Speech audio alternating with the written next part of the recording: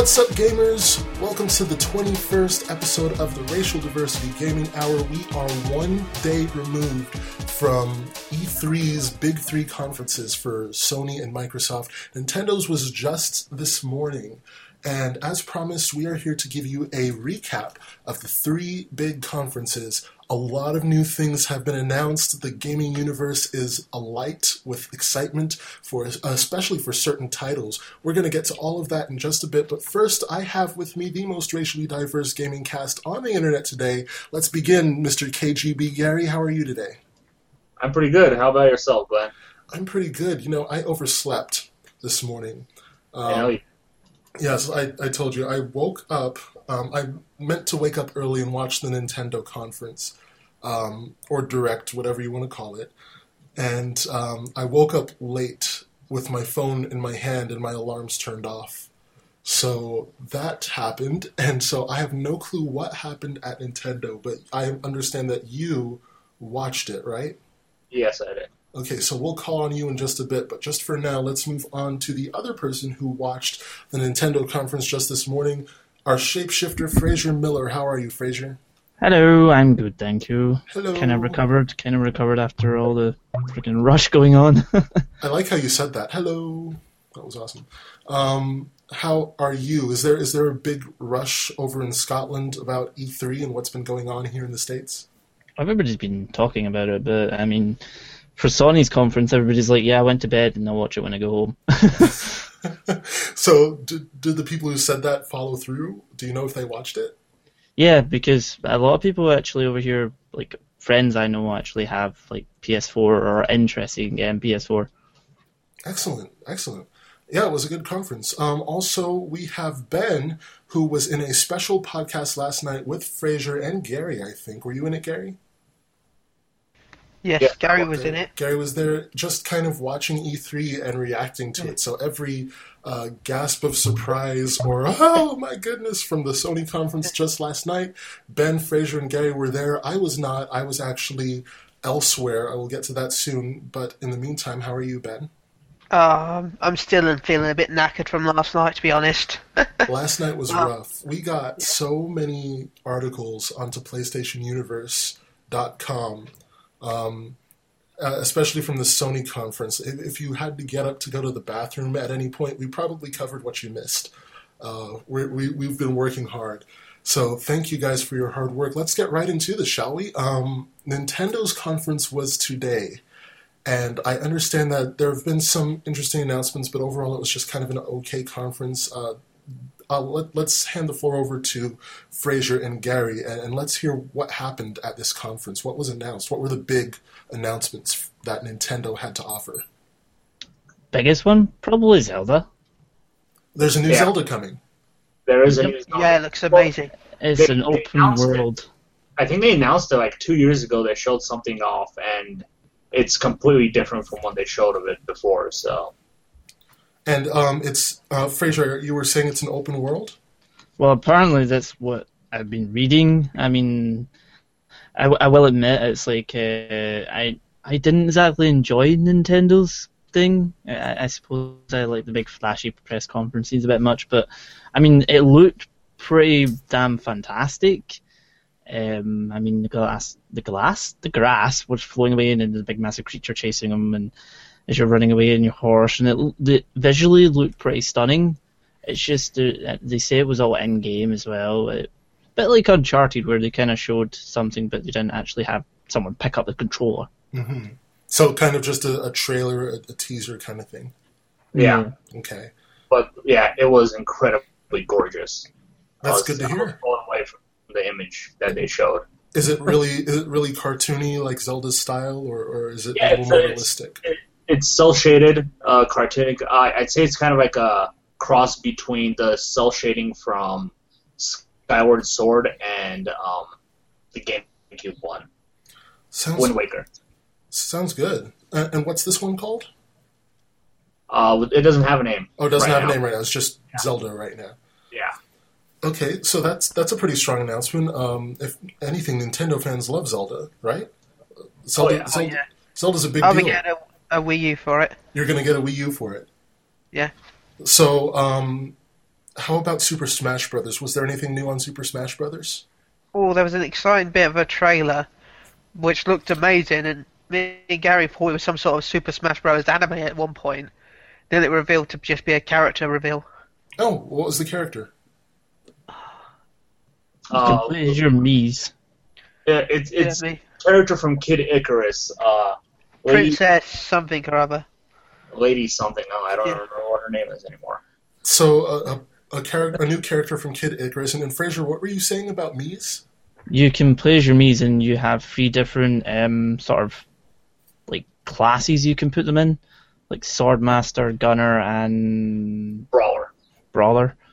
And they all have different sort of attributes, and the Gunner kind of fights from afar, and Brawler's up close and personal, and sort of things. It's like, but I kind of wish they would stop trying to put me into everything.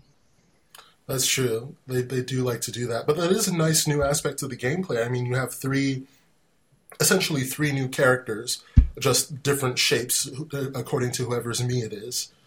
And so they all have kind of a set thing, or can you mix and match their skills, or what? It seemed to be a sort of set thing, Gunner's a Gunner, Swordmaster.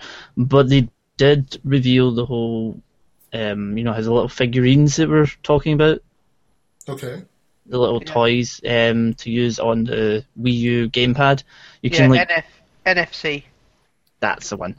And basically you set it down in the gamepad, and then the character pops up, and they have a chip that goes between the actual game and the little toy, and it's sort of like your character grows, it like evolves and gains more stats and everything, which seemed pretty cool. But I mean, is anyone going to pay attention with whole Disney Infinity and Skylanders around? Well, I think they will, because it's Nintendo, and Nintendo has that great appeal of their characters. So especially the fun ones. I hear that a lot, though. Oh, carry on. I hear that a lot, though. It feels like a crutch for Nintendo lately, in fact. I hear, like, whenever there's a question for Nintendo, the answer's always, because it's Nintendo. And, I feel like I'm starting not to buy that very much. But what were you saying, Ben? The problem is they're also doing it for Mario Kart 8 as well. You can buy little kart figure and FC figures for Mario Kart 8. So these cards, they do what? They change the looks or the stats, or nobody knows exactly what the Mario Kart ones do. Just the fact that they'll be releasing different NFC figures. Okay. For Mario Kart. But in Super Smash Brothers, they do change the stats. Yeah, well, I wouldn't be surprised if the Mario Kart ones unlock DLC characters that are released later on. Like they showed off Dry Bones and Dry Browser during one of the trailers originally, but they're not actually in the game. But there's a figurine version of those two, so chances are you have to buy those to unlock them. See, that's really weird to me, because not too long ago we did an episode of RDGH where we were talking about the difference between free-to-play, pay-to-play, and buy-to-play. And one thing that we said was a bad thing about free-to-play is they tend to have cash shops. That's how they make money, and then people can just buy things and make their character more powerful. It provides a disadvantage for other players. So the fact that these characters in Super Smash Brothers can have their stats improved by buying these cards or whatever they may be, do you think that offers a similar hazard? Why are we on cards? Yeah, the little statues. They're statues. Okay. Do you think that having the statues would create a similar disadvantage in Super Smash Brothers? To be honest, chances are, apart from the online, which might give an advantage, chances are the Mii's will be banned in tournaments. The Mii's will be banned? Okay, so these statues only affect the Mii's. Yeah, I think, do they? Do they actually affect No, they're affecting the whole game, it seemed. That's the impression I got. To answer your question, though, I don't think it's the same, because with the free to play stuff, you're paying for digital things, whereas this is an actual thing that you can own. I know a lot of people who buy the Skylanders toys just to collect them. They don't even have the game. The same thing with the Disney Infinity stuff. So it has that appeal to a lot of people too. So to me, I think having something that's physical people would rather buy that than buy something digital. But see, you're talking about value to the customer. What I'm asking is about the integrity of the game and the way people play it. Is having this statue able to help you in the game going to provide an unfair advantage to players that don't have it? I mean, against players that don't have it. Is that going to make their lives more difficult in the game? Well, I'm sure they'll have options where you can set it up so you can't use them. Mm-hmm. I know they show where people are changing a lot of the options in Smash Brothers, what they can have, what they can't have. I know it was in the 3DS version trailer of the game that they showed. So I'm sure they'll give you the option to either let you use them or not. Okay. Chances are there'll be some sort of option, say, default characters only. Right, something like that. Okay, well, that's I guess a way to sell products, but kind of a shaky road. I hope that they do it right. I heard there was something else about the 3DS and Wii U versions of Super Smash Bros. Am I right? The release dates. The release dates have changed. So what's the new release dates? So the release date for Smash Bros. On the 3DS was supposed to be this summer. It's now October 1st, 2014. Okay. And the Wii U version doesn't have a hard date, but it is coming this holiday, 2014. So be about 2 months apart. The big 6-month gap that I've been complaining about for weeks now is no more. No. There will still be a gap, though, possibly. Possibly. Unless they say, oh, it's coming the next week of October or something. But see, like, a month or two, that's better. I mean, that's not ideal. Ideally, there would be no gap at all.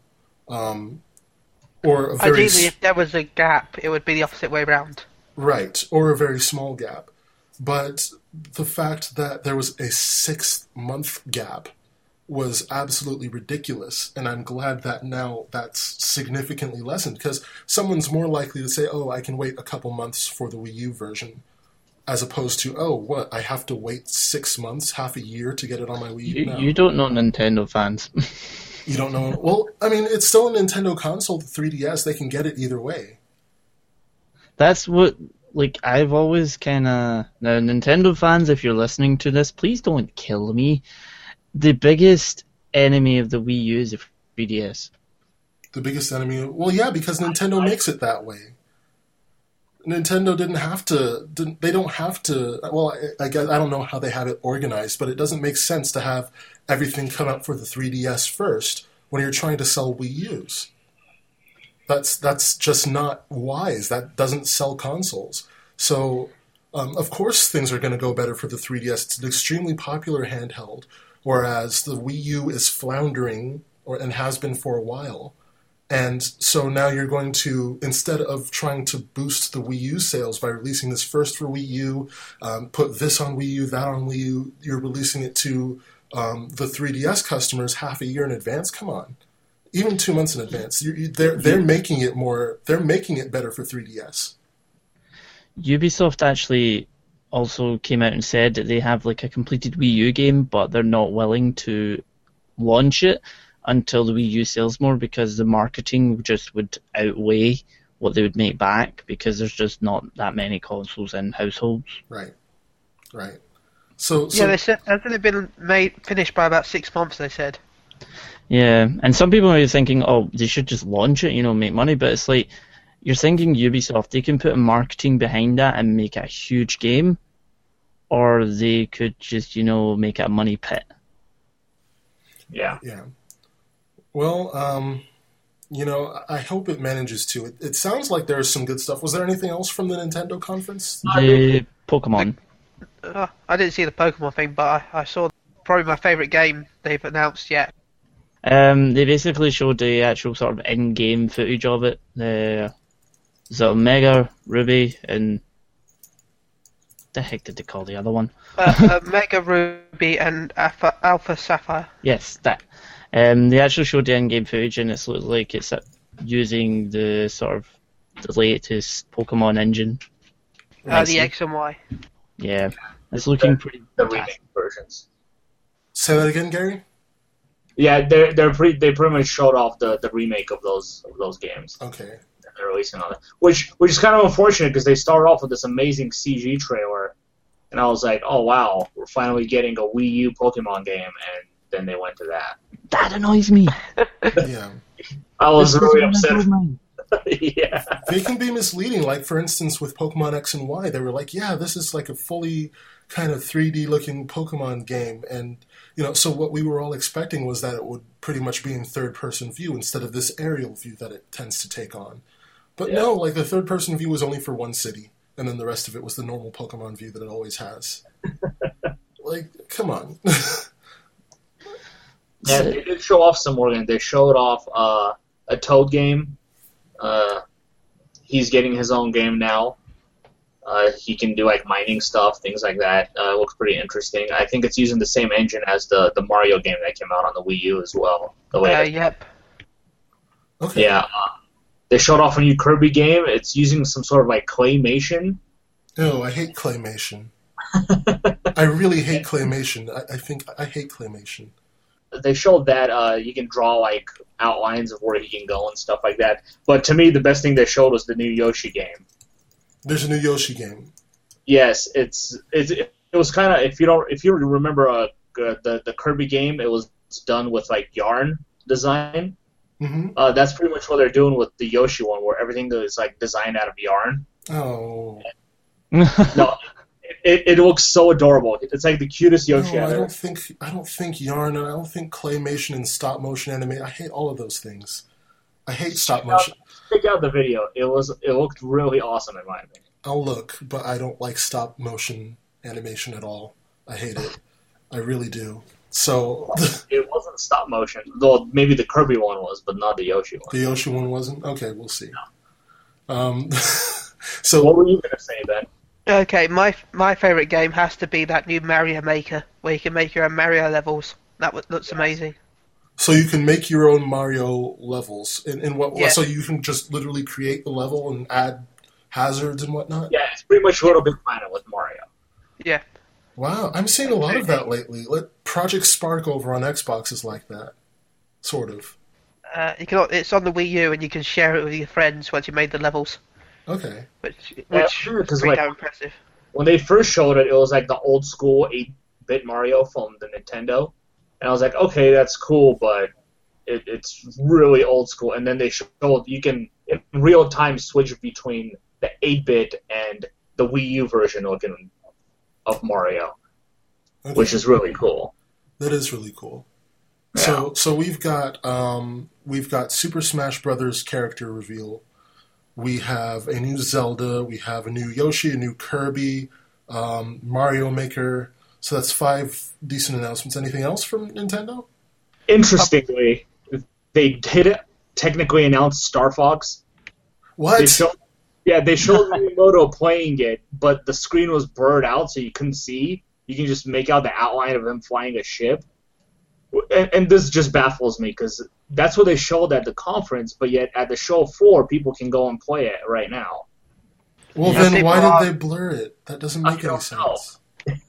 It's apparently called Star Fox Rethink. Nintendo. Nintendo, listen. Drugs are bad for you, okay? I don't know how much you must have been to Colorado and tried some of their weed, because you are making some stupid decisions. Why wouldn't you show people have been wanting a Star Fox game for forever. Why would you not go out on stage or in your video, whatever the heck you're doing, why would you not go out there and say, hey, guess what? We're giving you a reason to buy a Wii U. We're giving you what you want. We're giving you a Star Fox game. Why would you not want to throw that out there? Because Why the supposedly it's really bad. What's really bad? The new Star Fox game. It's really bad. I've read a few bad impressions about the fact that it's pretty much like an auto-targeting simulator. It's not. There's not as much flying as the old Star Fox games. It's pretty much sort of like a Time Crisis star.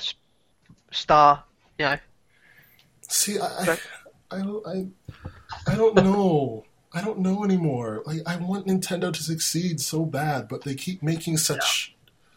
They keep. Now, I don't think they want to succeed. I don't know if they want to succeed because, like, I'm not even an expert. Like, this is just common sense stuff.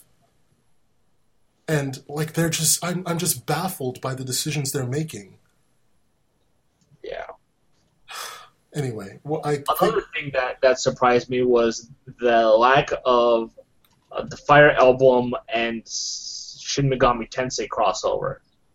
I think they could have won a lot of points with a lot of fans if they showed that off. So Persona... They should have showed off, more Persona. Persona Q, you mean?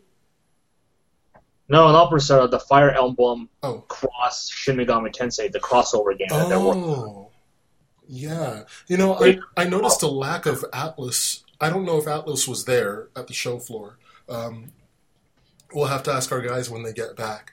But I noticed a complete lack of Atlas for everything so far. There was a collector's edition of Persona Q announced, though. Yeah. Okay, so they announced a collector's edition. And what's in the collector's edition? The first edition is the normal retail bundle. You'll get a set of tarot cards that were used in the game by the evokers and contains XI to XXI because the other cards will come from the Ultimax Arena game. That package will cost you $49. And then the Wild Cards Premium Edition will cost $79. Come with the same tarot card set, an art book, a soundtrack, and a deluxe hard case for the 3DS. Wow. That's not bad. That's a good price. Yeah. And I must admit, the hard case does look pretty cool. Right. Another game that I guess they made a mistake on is they announced the new Monster Hunter coming out for the Wii U in 2015, but they announced it before the show started. Why? Why? I don't know. None of this makes any sense. I guess it's time. I don't know. They needed the time to show their game. They needed the time. They needed the time to say that the Miis are going to be in Super Smash Brothers, but they couldn't do this? Come on. Come on. Let's move on. Let's move. I'm getting a headache. What else? What else came from Nintendo? Dare I ask? Is that it? I think that was it. That was it. Well, it was only a 35-minute conference, wasn't it?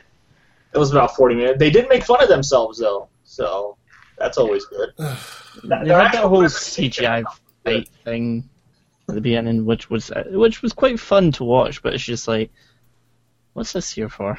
Yeah. Yeah, it was fun to watch. I thought the presentation itself was pretty enjoyable, personally, but I would watch Xenoblade.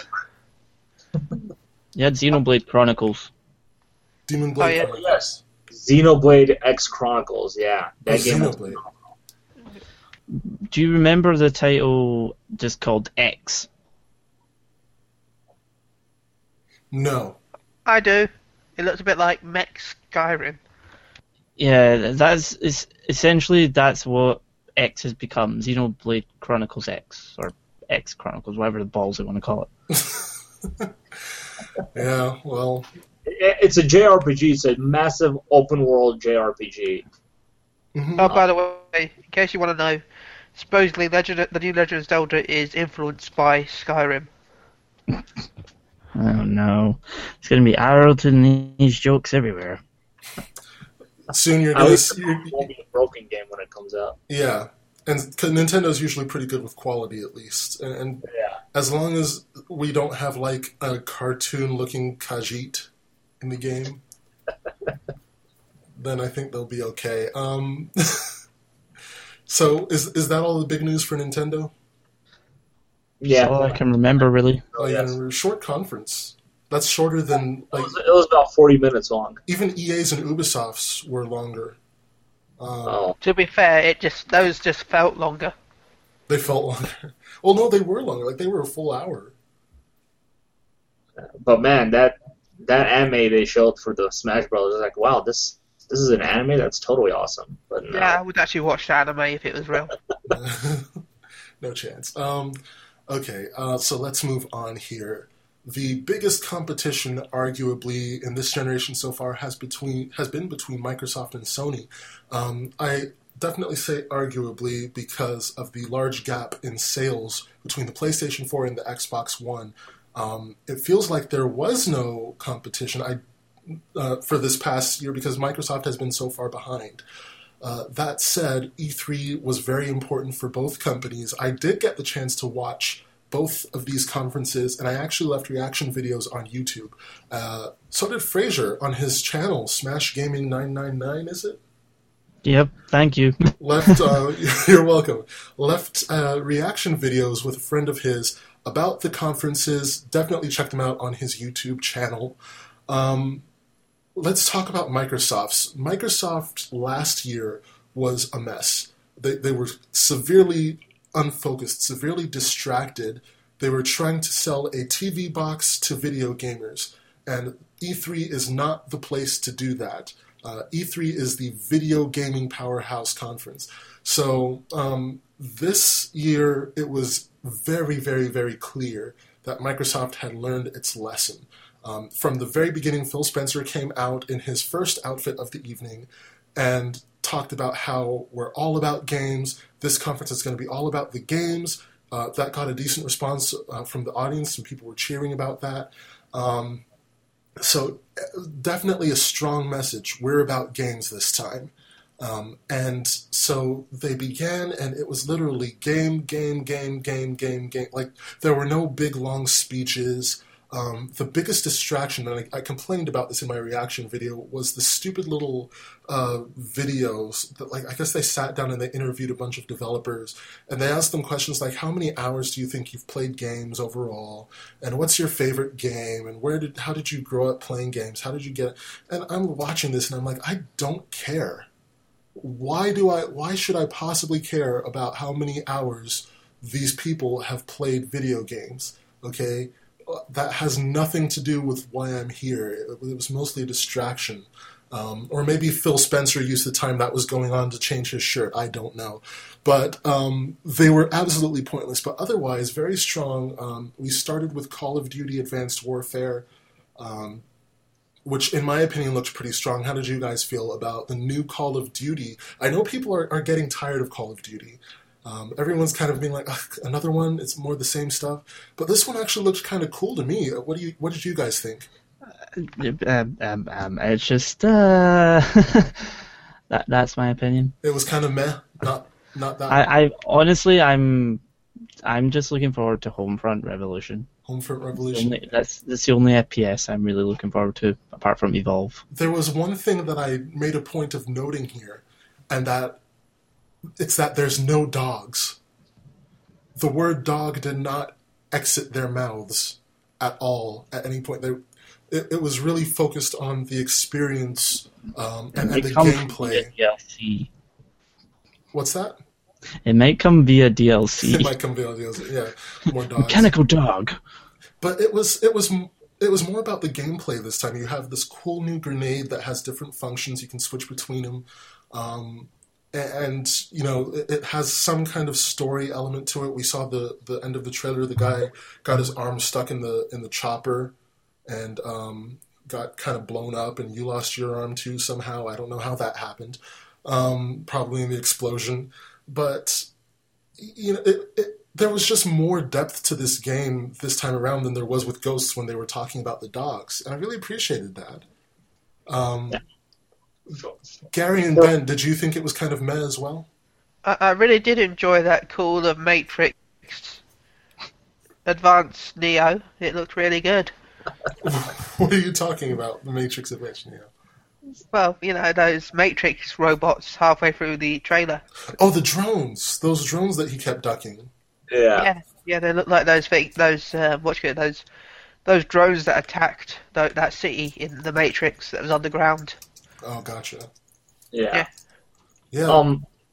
I actually did enjoy it. I think it's nice that it's being built on the next gen these consoles rather than on the previous gen consoles, and then being ported over, kind of like Ghosts was. My only problem with it is it doesn't look like Advanced Warfare to me. It looks like Future Warfare to me. Like, the game just has way too many futuristic things that I'm sure are in development by militaries right now, but I don't think they're using them right now. No, obviously not. And I took a look at this game online, and it takes place in 2054. So That's pretty much future warfare. That's not advanced warfare. A good 40 years from now. But terminology aside, how did you feel about the way the gameplay looked? Do you feel like this is... people have been asking for something different from Call of Duty for a while. Do you think this is enough to lengthen the longevity of the franchise? In a way, yeah. I like how they're now implementing things like you can take the car door off of the car and use it as a shield. You know, he's carrying that big portable shield with the glass on it that he can pull down and start shooting people. I think that was pretty cool. The grenade thing obviously was awesome. Rory reminded me of the Judge Dredd and RoboCop pistol thing where you can change bullets. I want the game to have voice commands just for that. Yeah, that would be pretty cool. But I would have liked to see more of the vehicle stuff that they've shown off. You know, like the super sprint and the super jump stuff. You know, that they've showed in the trailer. The hover bikes, that would have been cool to see. But from what I saw, it felt kind of like Call of Duty shooter-wise, but with nice advanced weaponry, I could say, and extra features. Okay, so that's the new Call of Duty. I'm glad to see this kind of refreshed feeling. I have a refreshed feeling looking at this Call of Duty compared to previous Call of Duties. Yeah, I think the 3-year life cycle between developments is going to help them a lot. I agree. It's just kind of been saturating the market. I'm glad to see that they're kind of rethinking the way they do some things and adding new things to it. Moving on, someone from Forza Motorsport 5 came out, and he was basically just talking about some new content. There's a new track called Nürburgring. I can't pronounce it. I think it's Norwegian, sort of. And Nürburgring. Yeah, and this was met with a smattering of applause. It was he announced that it was available immediately, the new track for Forza Motorsport 5, and then he moved on to Forza Horizon 2 from Playground Games. Gonna work in 1080p and all of that good stuff. Launches September 30th this year. One thing that really struck me about this announcement was that you can create clubs. And I'm listening to that, and he's talking about how it's socially connected, the most socially connected racing game, and all of this stuff. And I'm like, this sounds a little familiar. Where have I heard this before? It's almost like another studio from Sony created a game called Drive Club and used very similar terminology to describe it. But no, that can't be possible. I must be wrong. Also remember, you do not need an Xbox One to play the new Forza Horizon 2.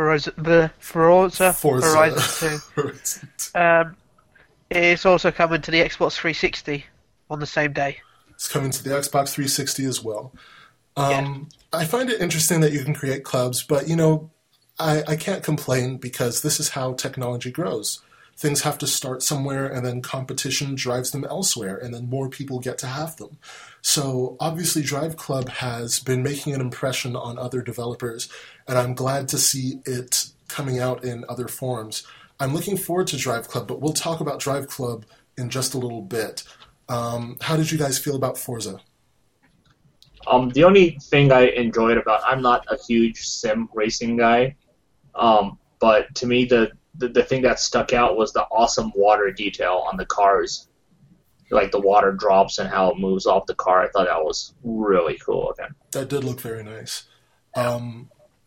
Let's see. We move on. I'll let Fraser talk about this next one. We moved on to something called Evolve. Fraser, what do you have to say about Evolve? I cannot wait for that game.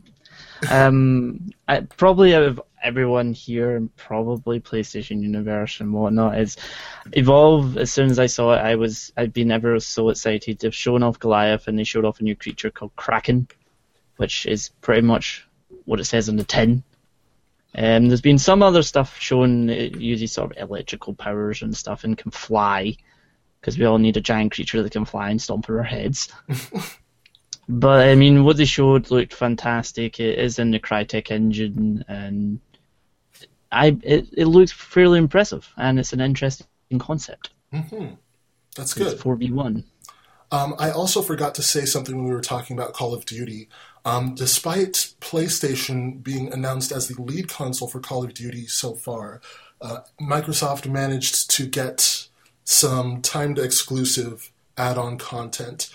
So Xbox is going to be the first to experience these add-on contents before the PlayStation gets it, which is pretty significant. Also, Evolve also has the same deal. Some DLC for Evolve is going to come to Xbox first, even though Evolve will end up on the PS4 in the future. Gary, how do you feel about Evolve? I agree with Fraser. It is a very interesting concept. I like the idea of the 4-player co-op and one person being controlled as the monster. I think is a pretty cool idea.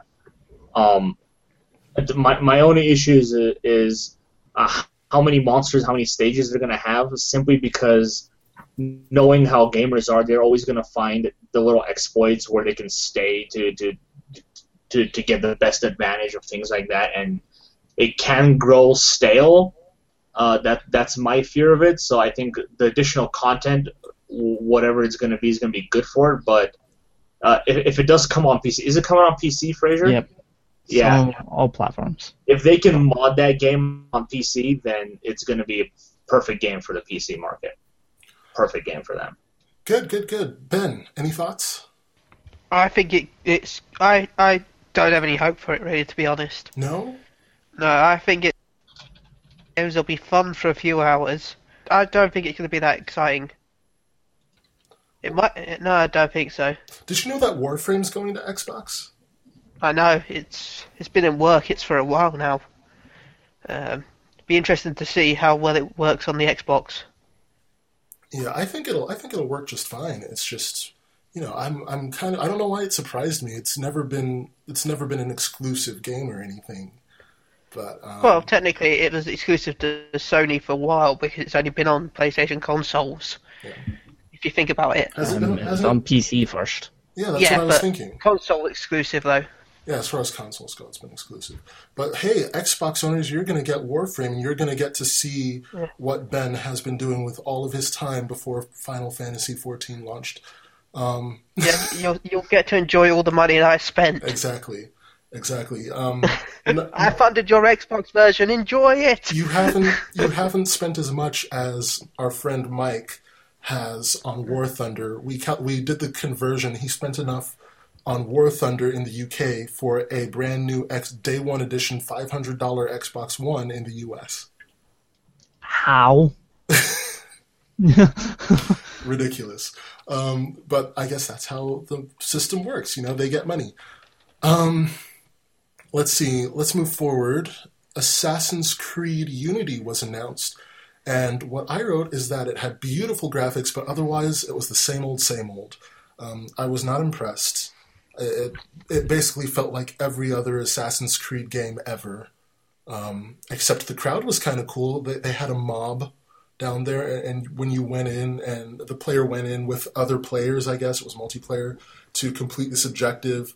And to me, it was just like, yawn. I've seen all of this before. I'm not interested. How about you guys? I want it. You want it? That's it. I want it. I want it. I don't like it. I didn't like the previous Assassin's Creed games, but one thing that I don't know, ever since the first Assassin's Creed, it felt like co-op was perfect for the game. I don't know why, just something to me, and it's always put me off because of that. And now it's got actual online co-op. I want it so badly. Yeah. The co-op... I have a fear about it, though. What's your fear? Like, they keep showing off this whole 4-player co-op or co-op and everything, but can you play it single player? Yes. How does that work? You can, Fraser. Yeah, you can. How does it work, though? The co-op is drop in, drop out, from what I've been reading today. Okay. So people can jump in whenever they want to help you in your story missions, or you can do them by yourself. Right. Also, the size of France is the size of all the land masses from Assassin's Creed 4. Wow, that's pretty good. Yeah. Although I don't know. I wish. I guess there's not much they can do to make it different, but the co-op's cool. But I just don't care about this game. Well, here's the things that I noticed. They reworked the animation system, especially the climbing animation system. If you look at how he climbs, how he drops down from things, it looks a lot better, a lot smoother now. You can now hide behind the walls. There's a crouch button they added in, so I think I'm the only one who noticed this, but it seemed like his run animation was the same as Aiden Pierce's run animation. Yeah, it looked like it to me. Especially when he was sort of like hunched over. Yeah, it looked exactly the same. I do agree graphically it looks great, but I'm with you on the same thing that you just said, Glenn. It pretty much just it's going to be the same thing, in my opinion. Yeah. Like I've said it for so long. Ubisoft is so good at making their games look so phenomenal, but then when you get it, like 90% of the things you saw in all those videos, you can't even do yourself. Yeah, and again, I keep complaining about it. I'm tired of the crappy controls when it comes to navigating this big city you're supposed to be able to climb over. They did say this one is not going to have competitive multiplayer. It's only going to be co-op this time. Oh, that's really good. Yeah. Okay. October 7th, Dragon Age Inquisition launches. I did not write anything down about this one. I don't know why. I just wrote down that they announced it and when it's coming out. Maybe I wasn't impressed. I don't remember. I barely remember it. Did you guys happen to see this one? Oh, yeah. Yeah. It sounds like it impressed you guys, at least Gary. Gary, how did you feel? I was amazed by it. It looks incredible graphically. Good job with the Frostbite engine there. It looks like they're combining the action combat of the second game and kind of the tactical combat of the first game. You can kind of choose to play whichever way you want to play as. Particle effects look amazing. I'm really excited for the story. I'm a huge Dragon Age fan, so I was really impressed with what they showed of that game. Okay, good. Fraser. I'm going to be honest. I played the first few hours of Dragon Age 1 and didn't really get into it. I love dragons. I'm a mega fan of dragons when dragons are in games. That's why I got the game. But it just I saw dragons looked impressive, but I was like, nah, my attention's on The Witcher 3. The Witcher 3. The Witcher 3 did look good, and they announced it. Or not announced, they announced it last time, but they gave an update on it during this conference as well. We'll get to that in just a minute. Did everyone talk about Dragon Age? Ben, did you talk about Dragon Age yet? I already pre-ordered the collector's edition before E3 was announced. Oh, well, I guess I know how you feel. Well, I pre-ordered it 2 months ago, so... Gotcha. Can't wait. Okay, I don't know why I didn't write anything down about it. Because you were too busy going, it looks so good. Yeah, earlier today, I also watched some more live stream gameplay of it, and in what they showed you fighting the dragon. You can select the different body parts of the dragon to attack, but they showed some more fighting humans and how they change their tactics depending on the situation. If you outnumber them, they'll run from you. Things like that. Destructible environments look really good. It's going to be a good game, I believe. Also, that was not a griffin. That's the wrong game, man. Oh, wrong game. Okay. That was Witcher, wasn't it, with that weird griffin thing? Okay, let's see. We heard a lot about Sunset Overdrive. It looks really fun, as expected from Insomniac, but there isn't very much that's new from last year, and we still didn't have a release date until Ted Price came out, and he decided now is the time to be the cheesiest person in the world and just go, you, yes, you, and point around at the audience. It looked ridiculously goofy, but that said, I guess it's Ted Price. He can do whatever the heck he wants to do.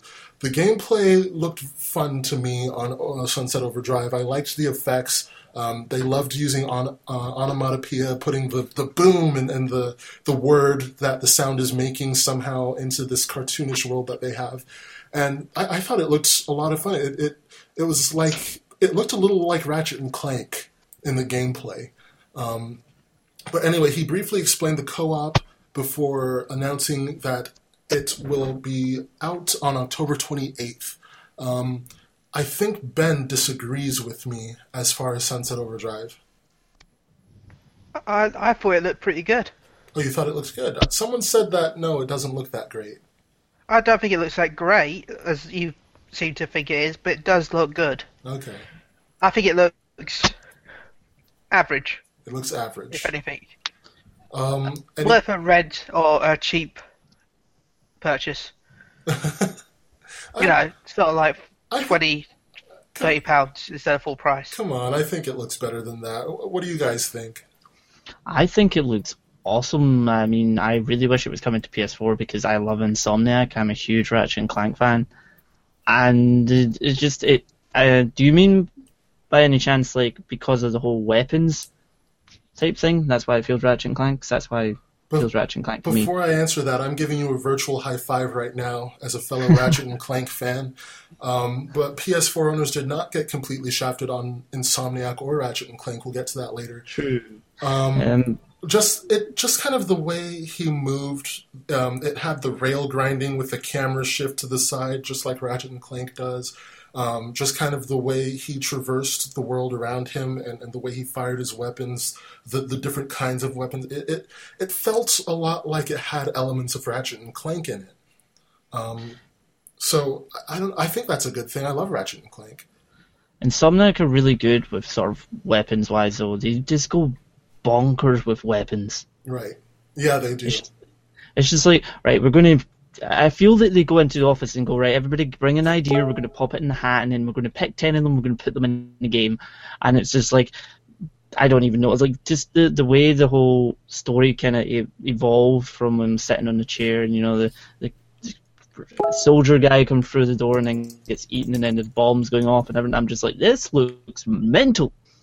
Although when they showed it previously, I did feel like it seemed it was a bit slow. This seemed like it was faster, like they'd, I don't know, tweaked it a bit. It does seem a lot faster to when it was shown first. Right. Any thoughts, Gary?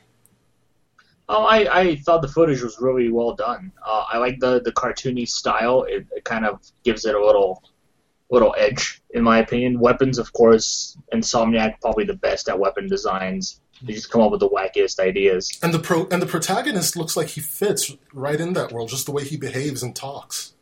Yeah, I love that. My only concern, and it's not for that game, it's for games like that in general. I kind of felt this way about Dead Rising as well when I played it. It just, how long can it go until it becomes boring? Right. To continuously kill these things, even though the weapons are so cool, you know. Yeah, exactly. All right, so let's move on really quick. Sunset Overdrive looks good. Comes out October 28th. The next one don't want to spend too much time on because I hated it so much. It was just really obnoxious and annoying and bright. And I really don't know what it's called because they decided to make the title extremely long. And the guy speaking decided to rattle it off really quickly, so all I got was Super Ultra Dead Rising 3 something. Oh, yes, the best game of the show. I thought it was dreadful. I've never played Dead Rising. Again, I hate zombies. I'm not a zombie person. So already this thing didn't have my attention, but this trailer or whatever the heck it was just so annoying and so obnoxious. I thought it was phenomenal. I want nothing to do with this game. I don't want to play it. I don't want to see it again. I don't want to play. It was just a ridiculous, annoying trailer. But you guys seem to love it. I didn't. You didn't? Another virtual high five. Another virtual high five for Fraser. I really didn't like it. It was. It just felt like it was shovelware. It did. It didn't feel like it was anything important. It was, and it's like there was. Come on. It's what? There was no need for it to be at E3 or like on a massive stage. It was like, why? It was amazing. Super Ultra Dead Rising 3 Arcade Remix Cyber Edition EX Plus Alpha Prime. Why would I ever want to say that? This is Capcom making fun of themselves. Well, You got to give them credit for that. I mean, well, now I'm gonna start making fun of them because this Sorry. was a terrible. It just rolls off the tongue. This was a terrible. How long is your tongue? I don't want to know. This was just rolls off the tongue. Super Ultra Dead Rising 3 EX plus hybrid. Ugh. No, what it does is it takes your breath away. Yes. Literally. Yes. Absolutely. You see it and then you pass out and then you can't buy it. I mean, I want nothing to do with this game ever again. It has a zombie M. Bison. That is all. Dreadful. awesome. Dreadful. I'm buying an Xbox One for it. Harmonix. I can afford an Let's move Xbox on. One. Harmonix's CEO Alex Rigopoulos came out and he talked about Disney Fantasia Music Evolved. Are you familiar with this information? All I know is you'll see him at E3. We'll see him at E3. Yeah, he said see you at E3. At E3, he said see you at E3. So, I guess we'll see him at E3. Awkward. Awkward. It'll be even funnier if next year he's not at E3. We should all tweet Or him. something. We should all tweet him and be like, "What the heck? You weren't at E3 like you said you'd be." I don't know what it is. I know it's a music game. I think it uses the Kinect. Specifically, I think you can only play it with the Kinect, actually. So now that it's not bundled with the Kinect, I don't know how profitable it will be for them. Mm-hmm. Yeah. Well, the Kinect is disconnected, as Dane said. I love that he said that. So let's see. I really wasn't paying that much attention, I suppose, because I don't remember this. I barely remember this at all. So I guess Disney Fantasia Music Evolved is coming to or on Xbox. And we'll see you at E3. We'll see you at E3. It was unmemorable. I'll just say it that way. Fable Legends was next. Multiplayer beta coming to Xbox holiday. One of few Xbox exclusives announced this conference. The environment and lighting looked absolutely gorgeous. Character models, however, looked really odd and their movement was very stiff. They had this thing where they'd be standing still and then just like that, suddenly they're in a running position, and no smoothness of motion or anything like that. But again, the environment did look really nice. No release date was mentioned. One thing that they did mention was that you can now be a villain, and the gameplay is different. Instead of being just in the world, you're above the world, and you can kind of control everything like the puppet master. I did mention that I was once going to purchase an Xbox 360, but I found that there were only 3 games on it that I really wanted to play that I couldn't get on my PS3. And Fable was one of them. I've always been impressed by Fable, and I am still impressed by Fable. If there is one game that I might buy an Xbox for, this is a contender for that title. How did you guys feel about Fable Legends? Meh. Oh, man. See? I'm I'm going to be more technical about it than Fraser. Okay. I'm sorry. It's just, I mean, Fable, like, I love the first one, but, like, this one just felt pretty much like a cash grab, and I don't know, it felt too kiddie in a way. It felt too kiddie? Like, I love the animations and that, but it was, like, very cartoony, and I'm like, I don't know. Ubisoft? Why am I saying Ubisoft? I don't know.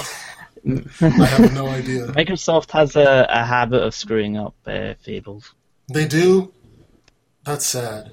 Because, see, Microsoft always has really great ideas, but I notice in some things their execution can be really poor.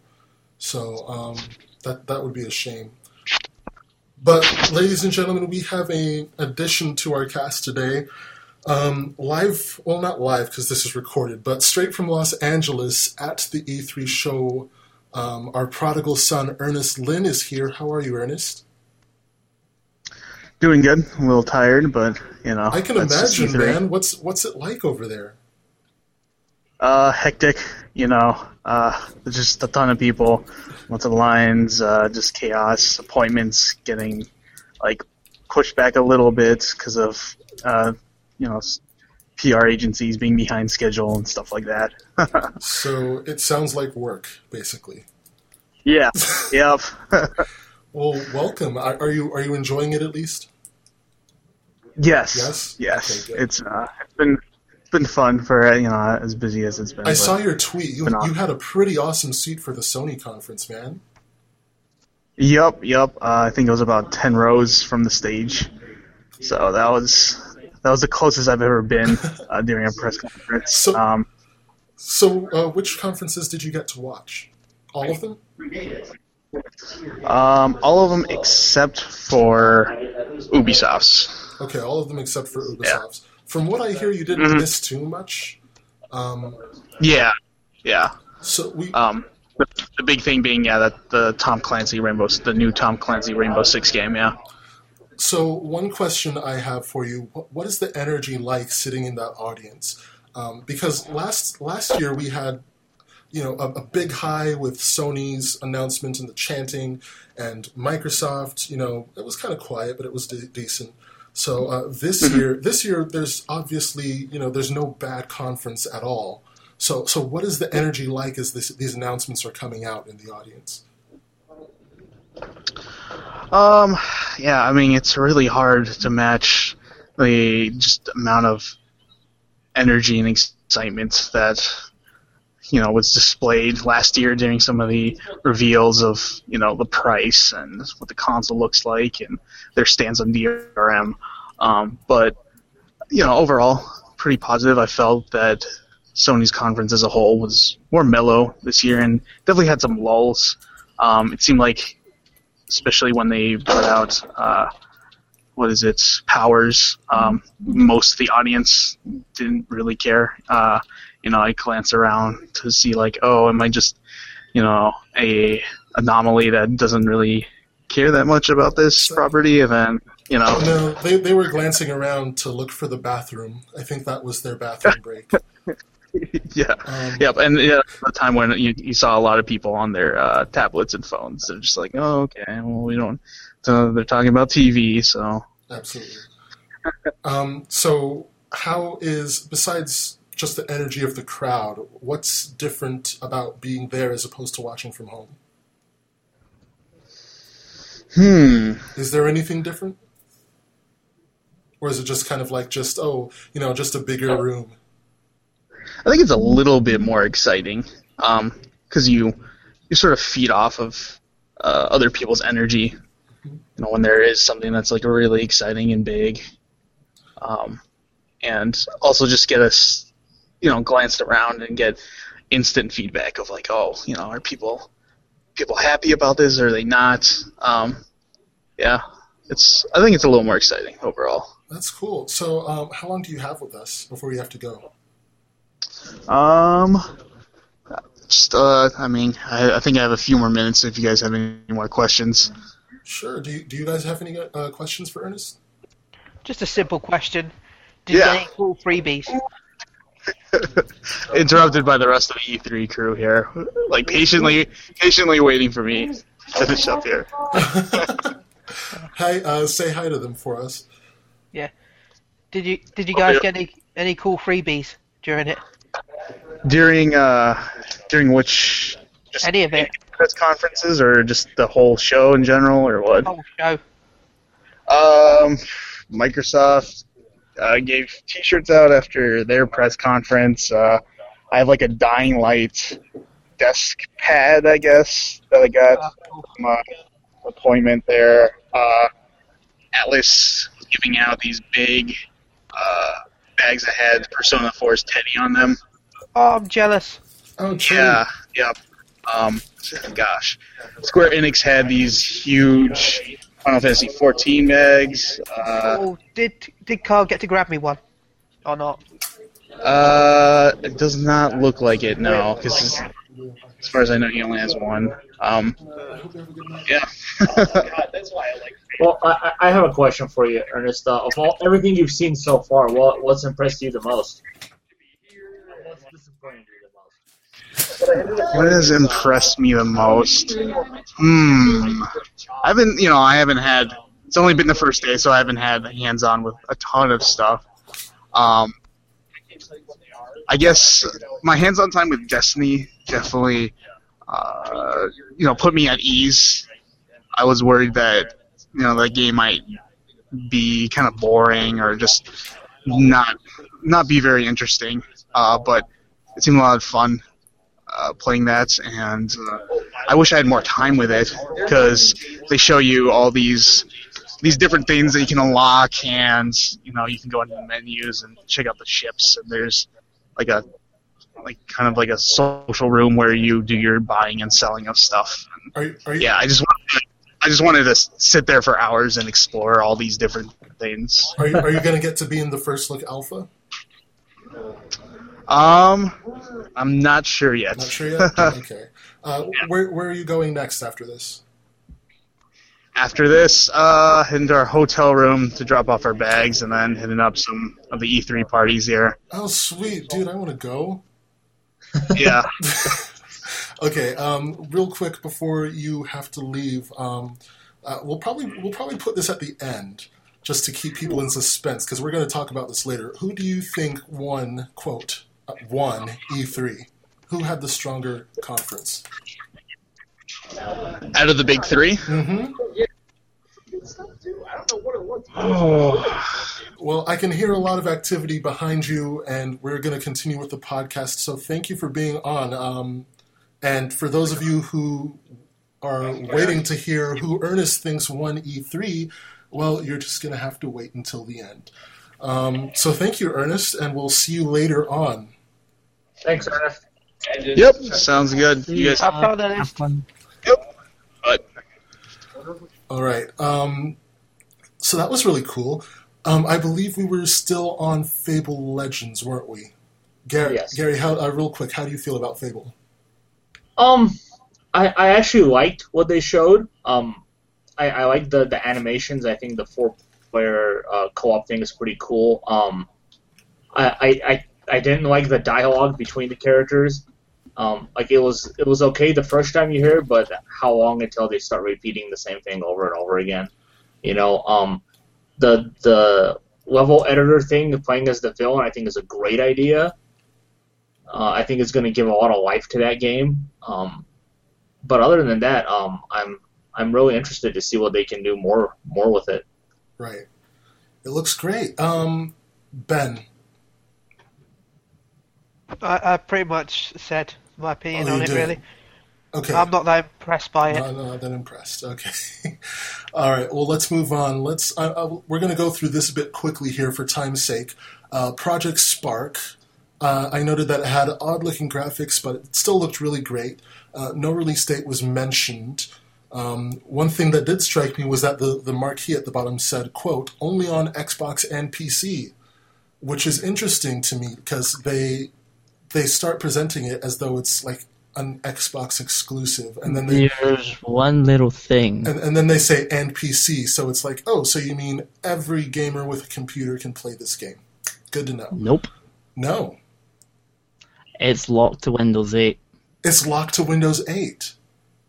I have better access, but I can't play it because I don't have Windows 8. Well, that sucks because I know a lot of people who don't like Windows 8.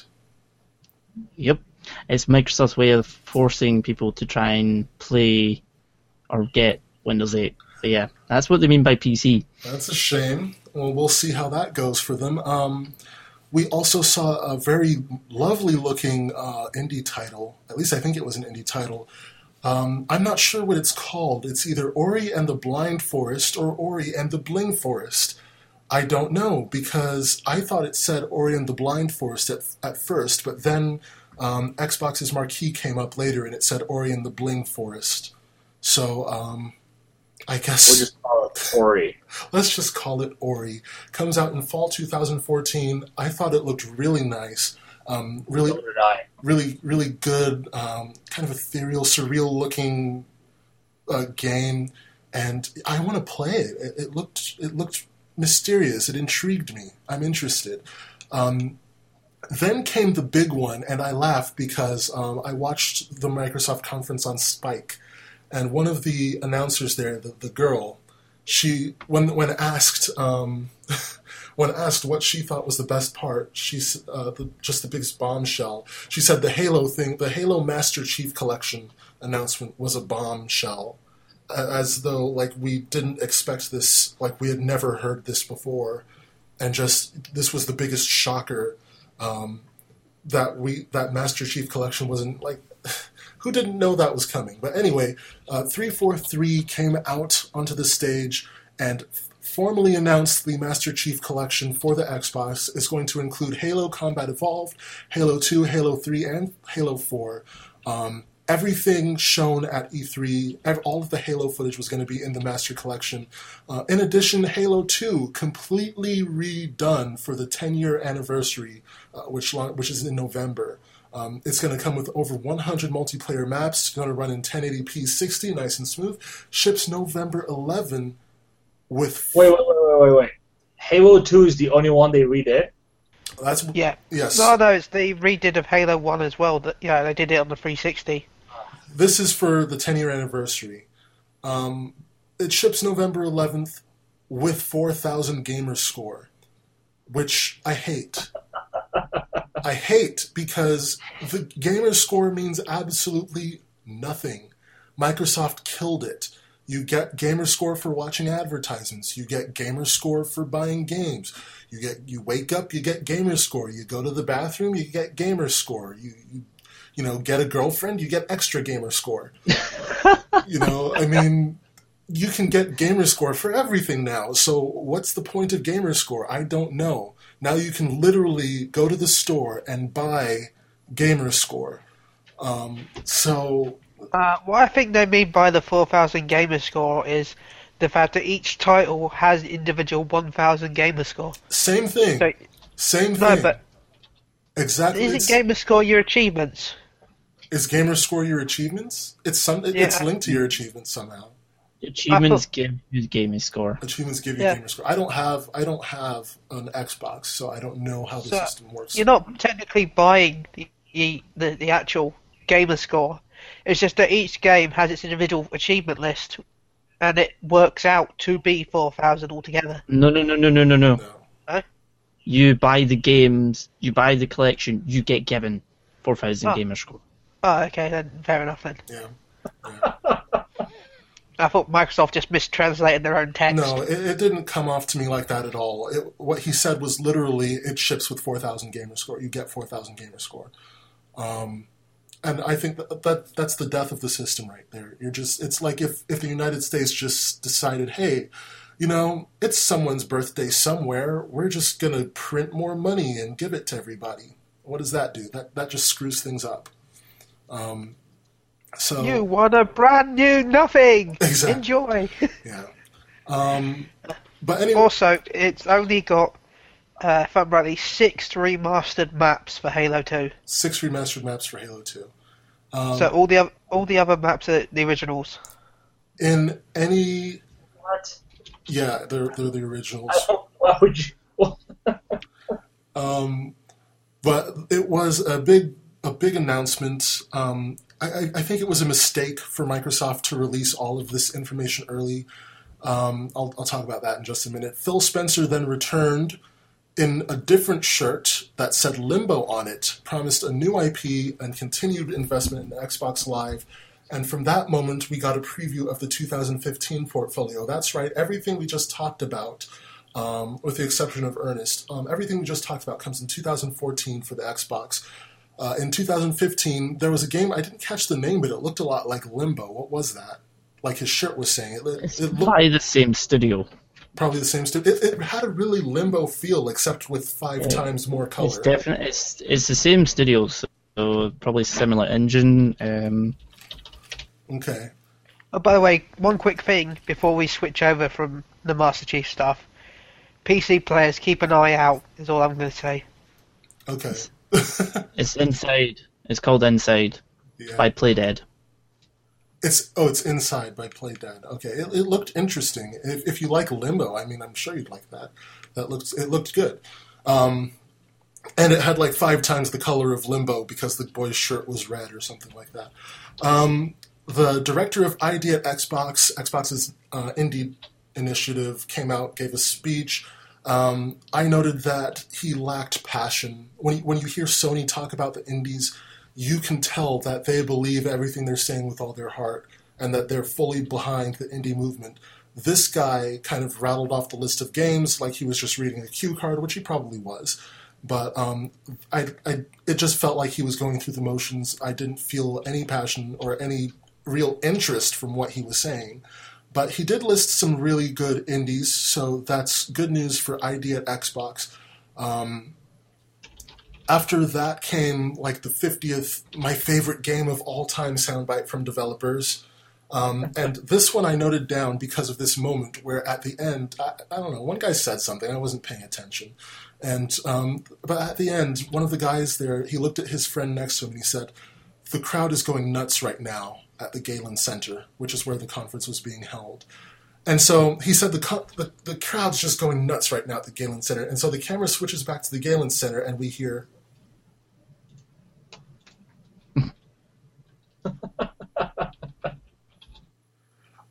you hear Gary's laughter. I think that's how much laughter was in the audience. The audience was just quiet. No one cared. And I wish Microsoft had taken the hint and just nixed the rest of these videos, but there were a couple more. Afterward came Rise of the Tomb Raider, Holiday 2015. Exciting news for everybody, because Tomb Raider is, of course, multi-platform. Who doesn't love Tomb Raider? How do you guys feel? I'm excited for the next Tomb Raider. Really excited for it. I love the remake they did with it, so we'll see what they do with this one. Where they send her, what the location is, I'm excited to see what they're doing. Lara Croft is the most popular girl in gaming. Undoubtedly. What about you, Ben? How do you feel? He's speechless. Do you hear him? He's speechless. Are you there, Ben? Is his mic muted again? No, he's not muted. Let's move on. Fraser, how do you feel? I really loved it. I mean, when I saw it and I called it in like 2 seconds, I was like, this is Lara Croft. That's Lara Croft. But it looked pretty awesome. I can't wait to see more. I mean, I actually really did love the sort of reboot. I mean, I've always kind of played Tomb Raider. I'm assuming you guys have kind of played Tomb Raider maybe throughout your lives, in a sense, maybe. I have, yes. Please. And it's just the reboot was really, really good, and it grounded itself really well. So I'm interested to see where it goes. Absolutely, looks great. I will say this though: I think it was way too soon to announce that game in any way, in my opinion. It was too soon to announce. Holiday 2015 is when this is coming out. They're announcing it now. To me, I think it's just too soon to announce it. Well, let's see. Watch Dogs was announced in 2012, and it just came out, so it was a good couple years. Yeah, but that's because they didn't expect the delay. Well, that and they showed gameplay footage of Watch Dogs. Delays. Yeah, exactly. That's true. Well, Tomb Raider Holiday 2015, so you've got a long wait. And please change the title to the game. By then, there will probably be other games to have your interest. So I hope that they save the hype for later.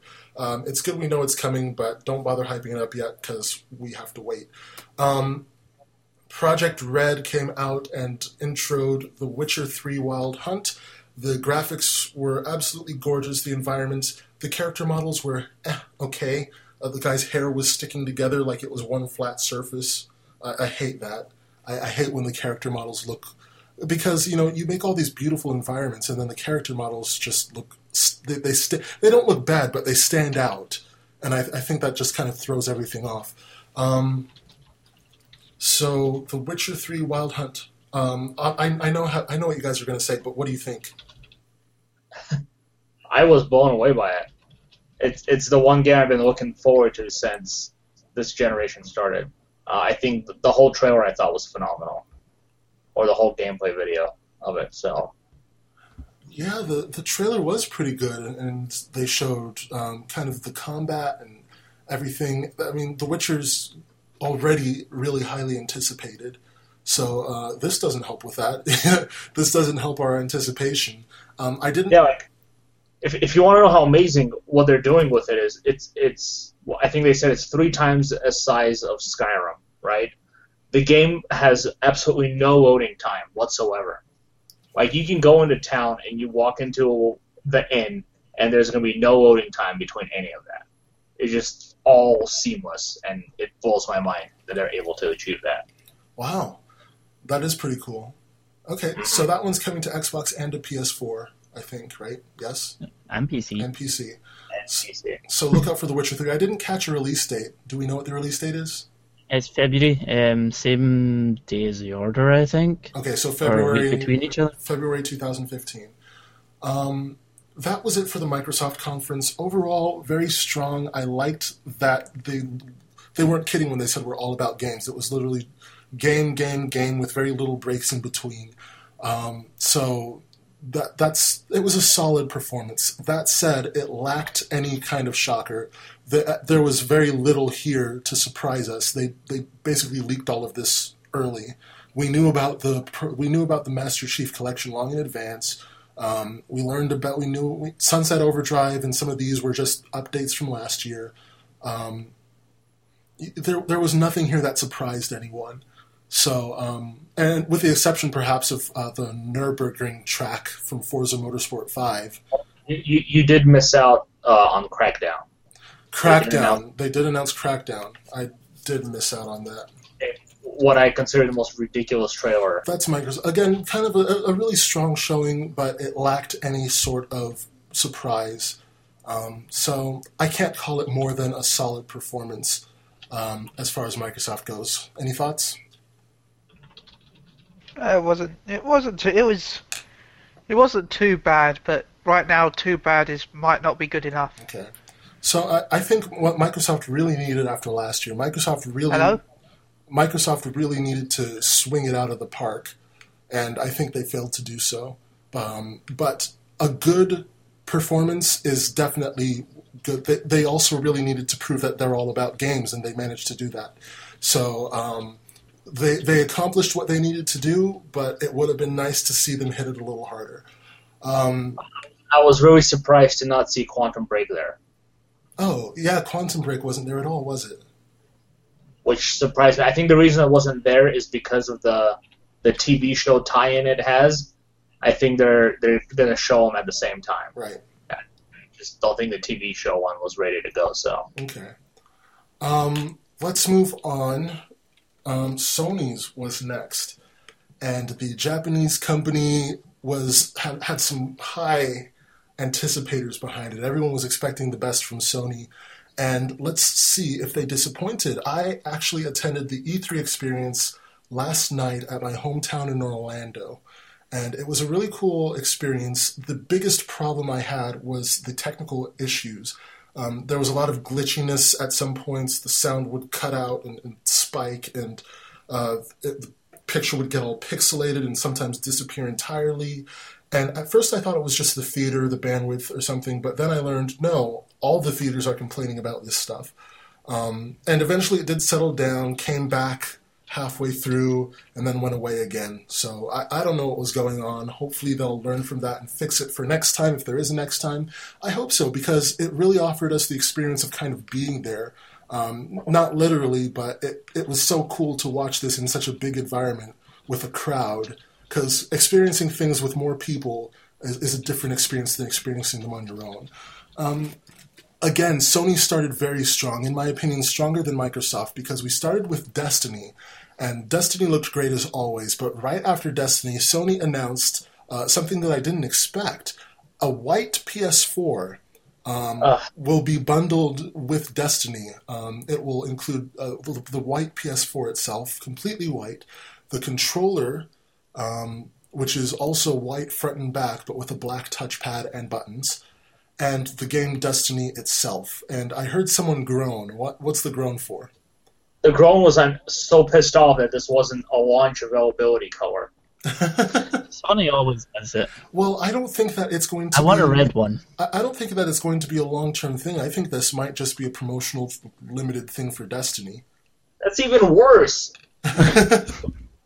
Now people are going to buy it just so they can sell it on eBay like 4 months later for like quadruple the price. Yeah, that's silly, but people do it to make money, so whatever. Again, Destiny looks phenomenal, and we heard what Ernest had to say about it. It's impressive. Andrew House promised that Destiny is going to be the best on PlayStation 4. Sure sounds like it with all the exclusive stuff that they're getting. We've already got some information on exclusive, I think maps or DLC or weapons or something. I didn't write it down because I was in the theater. I was on my phone, so I didn't have my computer with me. It was DLC and the early access. And the early access, right? There's a first look alpha. Which starts this Thursday, goes through the weekend, right? And then the beta on July 17th. So Sony and Bungie are preparing to give us a small taste of what is to come. We moved on to the order. Actually, let's. What do you guys think? Did anyone else want to talk about the white PS4 thing in Destiny? I just want a red one. You want a red one? That'd be cool. With Destiny, it's a 4-day early access beta. The Xbox One beta will start on the 21st. Okay, Xbox One. Right, there's also a beta announced. The beta is July 17th, I think. Yeah, that's there's correct. an alpha this weekend. Yeah, the alpha is next weekend. the alpha's coming up really soon here. The Order, we saw a new trailer that showed something really interesting because earlier with the Order it was all like guns and stuff, but we had our character in this place with this big ugly monster thing chasing him, and he was shooting at it, but the gun wasn't doing anything. And then I found out later in the E3 exclusive show, gunplay is not always going to be enough. Sometimes you're going to have to melee, and you're going to have to be strategic, because shooting is not always going to be the answer. So how did you guys feel about the Order, the presentation of the Order? I loved it. I really, really liked the sort of transitions. They're super smooth. I mean, I think we were saying this actually during the podcast we done, how it just flipped from one to the other, and any gameplay you've seen, it's just like, how are you doing this? What is going on? What is this magic? It did look pretty good. It looked really good. The lighting was really nice. Right. I think it was a phenomenal video, and one of the reasons I think is because, like you said, they've been showing a lot of this gunplay stuff, and then here they go on this big stage and show you this small, quiet moment, where you're being chased by one creature rather than having a gunfight with all these different people. And I think they're trying to show off that the game is not just going to be a shooter, it's going to be something else. And it's funny because I keep hearing people talk about Order. It looks bad when they show it, but then when people who have actually played it are completely amazed by it. So I like how they're showing you the both sides of what the game is. It's this kind of horror suspense type thing, but it's also this action type game. So I was blown away by what they showed with the Order. The Order did look good. Ben, are you still around? Yeah, I'm still here. All right. Yeah, it did look good to me as well. Although I find it funny, they did test to have the game at 24 frames at one point, but they realised it didn't kind of work. Yeah, 24 frames per second is actually what Hollywood tends to use for movies. When you go to watch a movie in the theater, you're usually watching it in 24 frames a second. Technically 25 now, is it not? 25?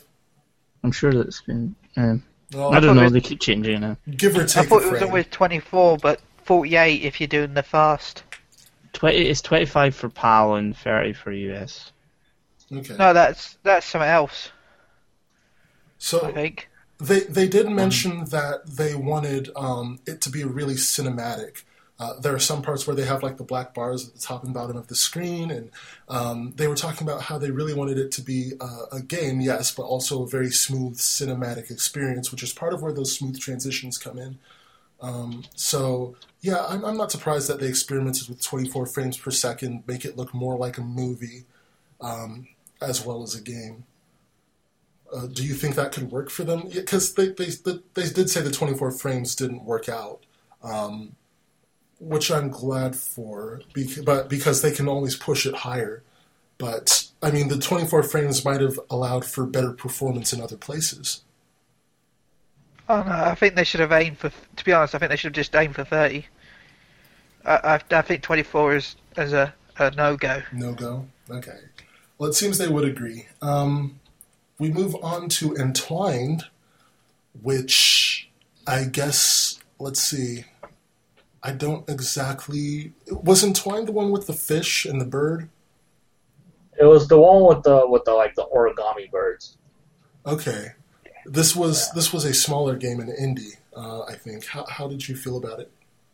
Well, it's already out. Oh, it's already... Yeah, well, I know it's already out, but how did you feel about the presentation? Like, what did you think of this game as they presented I bought it. You bought it, okay. Well, that says it all. Good answer. Yeah. Yeah, I bought it. Do you like it? I don't know. I think my game. I'm gonna have to re-download it because I think my game's completely glitched because I was playing it and it has no sound whatsoever. Oh. Yeah, Well, I cannot get any sound. I even turned the TV up to 40, and there was still no sound. Wow. So I'm gonna have to re-download it. Yeah, re-download it and see what happens. But apart from that, yes, it was a little fun game. It is a bit boring. I must admit that, but I must admit it would be a bit of fun in just short bursts. Okay. So not the kind of game you would play for hours, just something while you're waiting with your Vita in the waiting room of a hospital or something like that? But it's on the PS4, but yeah. Remote play, man. Yeah. Ah, true. Yeah, but you don't know what 3G you don't know what the internet speeds in England are like. No, I'm in. There was no way I could play remote play here unless I'm like my mates. That's a shame. Yeah. Let's see. Just for time's sake, I'm going to try to move quickly through this. Infamous Second Son owners, like myself, are rejoicing at the new Infamous Second Son DLC announced called First Light, which takes you into the story, the origin story of Fetch Walker. We saw a trailer of her sitting in Curtain K. Later on, during the E3 Experience post-show, we had Sucker Punch talking about how there was different weather, like there was snow there, and you actually get to visit Curtain K and see all these new things about it. And all of you guys have played Second Son. I think you've played it, right, Fraser? Oh yes, I did speak to. I gave them the ideas and all this because being Delson, I mean them. Of course, right. This is Delson. So, how did you feel, Delson? How did you feel about new content exploring the life of your friend Fetch? I really liked it because, they had. I've forgotten the DLC for the second one, the vampire one. Delson, why are you talking in a Scottish accent? That's weird. Shush. Okay. All right. I hate you. No, you don't. So, is this something you're going to get, the new DLC? Definitely. I loved the whole one when they did the sort of standalone pack before, and it's just it doesn't feel tacky. They never make it feel tacky. Sucker Punch are pretty good at that. It feels like it's it is a proper standalone thing, and it gives you something extra that makes it fulfilling to actually buy, not buying a piece of clothing or something, and adds to the story. Mm-hmm. And plus, you might get to know where the heck Fetch came from.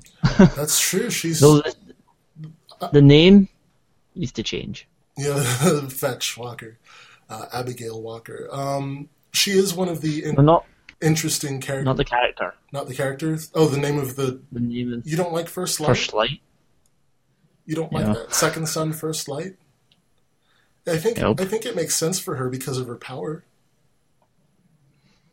It does, but I'm pretty sure it reminds me of another title, and I can't remember what it is right now. But it's just no Metro Last Child Light. Light or that, yeah. Okay. Anything else, guys, on Second Son? I'm in some ways just remind everyone that if you want to play it but you have not purchased Infamous Second Son, you can play it without the full game. It is a completely separate piece of content. Indeed. So if you're considering Second Son but you haven't gotten it yet, don't know how you'll like it, this might be a good way to try it out. I don't know. I know that Festival of Blood was like this as well. How much was Festival of Blood, or was it free? It was $10. It was $10. So they didn't mention a price for this at all, which is why I ask.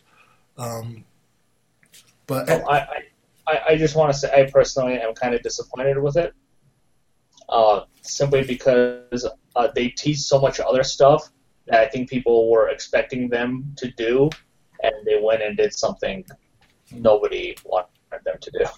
yeah, that's never a good thing to do. Like her story, you pretty much know the gist of her story when you get her powers from her. So I don't know. To me, it's not something I'm really excited about. Do you think you might get it just to try it out? Yeah, I'll probably get it. Yeah, but I'd rather have the other things they teased. Like, personally, I think they should have just continued on with Delson's story. Give you some more story DLC with him, and probably give you the other powers that they teased for so long that they never gave you. That's true. They were talking about things like glass and something else. Rubber. Wire, paper power. Everybody thought you get the paper power through the internet thing, the quests, and you never did. Yeah, you never did. Yeah, I was disappointed by that. I really wanted paper power. This next one was a big one. It came just out of absolutely nowhere. There was nothing in between Infamous Second Son First Light and this. We're just sitting in the theater. We're just kind of digesting this whole Second Son stuff, and then all of a sudden we see Little Big Planet 3 on our screen. And like the entire room around me just erupts, and like everyone's cheering. It's like, whoa! Because it was just a shock. Because Media Molecule announced that they weren't even going to be at E3, which is deceptive because they didn't make Little Big Planet 3 at all. A different studio made Little Big Planet 3, but them not being there gave us the impression, we're not going to hear much about Little Big Planet or anything. But no, Little Big Planet 3, and just place erupted into cheers. I think the new game looks great. It's not just Sackboy anymore. Now your other friends can join in as Oddsock, which looks like a little puppy that can wall jump. Toggle, which is a big guy that is heavy and can weigh things down like buttons, but he can also get really small to fit into tight spaces. And also Swoop, who can fly. He's basically a bird. He can pick you up and he can lift things.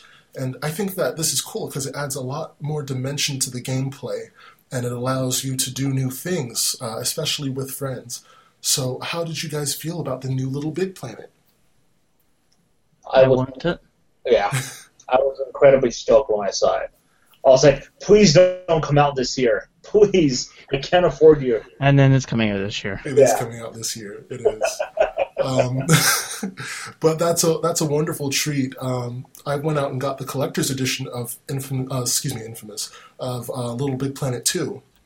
So I have a little Sackboy plush thing sitting in my closet here.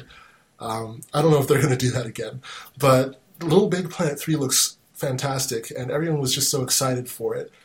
So I find it interesting that Media Molecule's not doing it, though. I mean, do you think that this studio could have done it justice? It sounds like they did. They did it for the Vita, didn't they? They did do it for the Vita, yes. And Kyle rated that really, really highly. Good. I'm interested. Let's see. We saw something called Bloodborne, but again, I was in the theater, so I didn't take notes on everything. I just kind of announced what was there. So, what was Bloodborne again? Remind me. From Software. From Software's Bloodborne. Okay, that's who. Demon Souls' spiritual successor, you could say. Okay. If I remember, Shuhei Yoshida himself came up and announced it, and he was talking about how he has a great relationship with these developers. It looked like some kind of horror game. Am I right?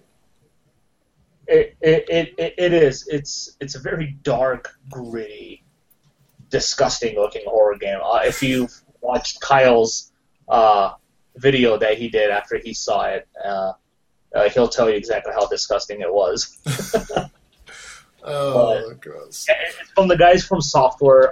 It's the same team that did Dark Souls and Demon Souls, which is interesting because it seems like they worked on both Dark Souls 2 and this game around the same time now. So. No, it was a B team that did Dark Souls 2. Oh, was it? Oh. Yeah, it was. Okay. So Bloodborne is coming soon. After that, we got more information on Far Cry 4. We had already seen it twice, once at Microsoft and once at EA's conference.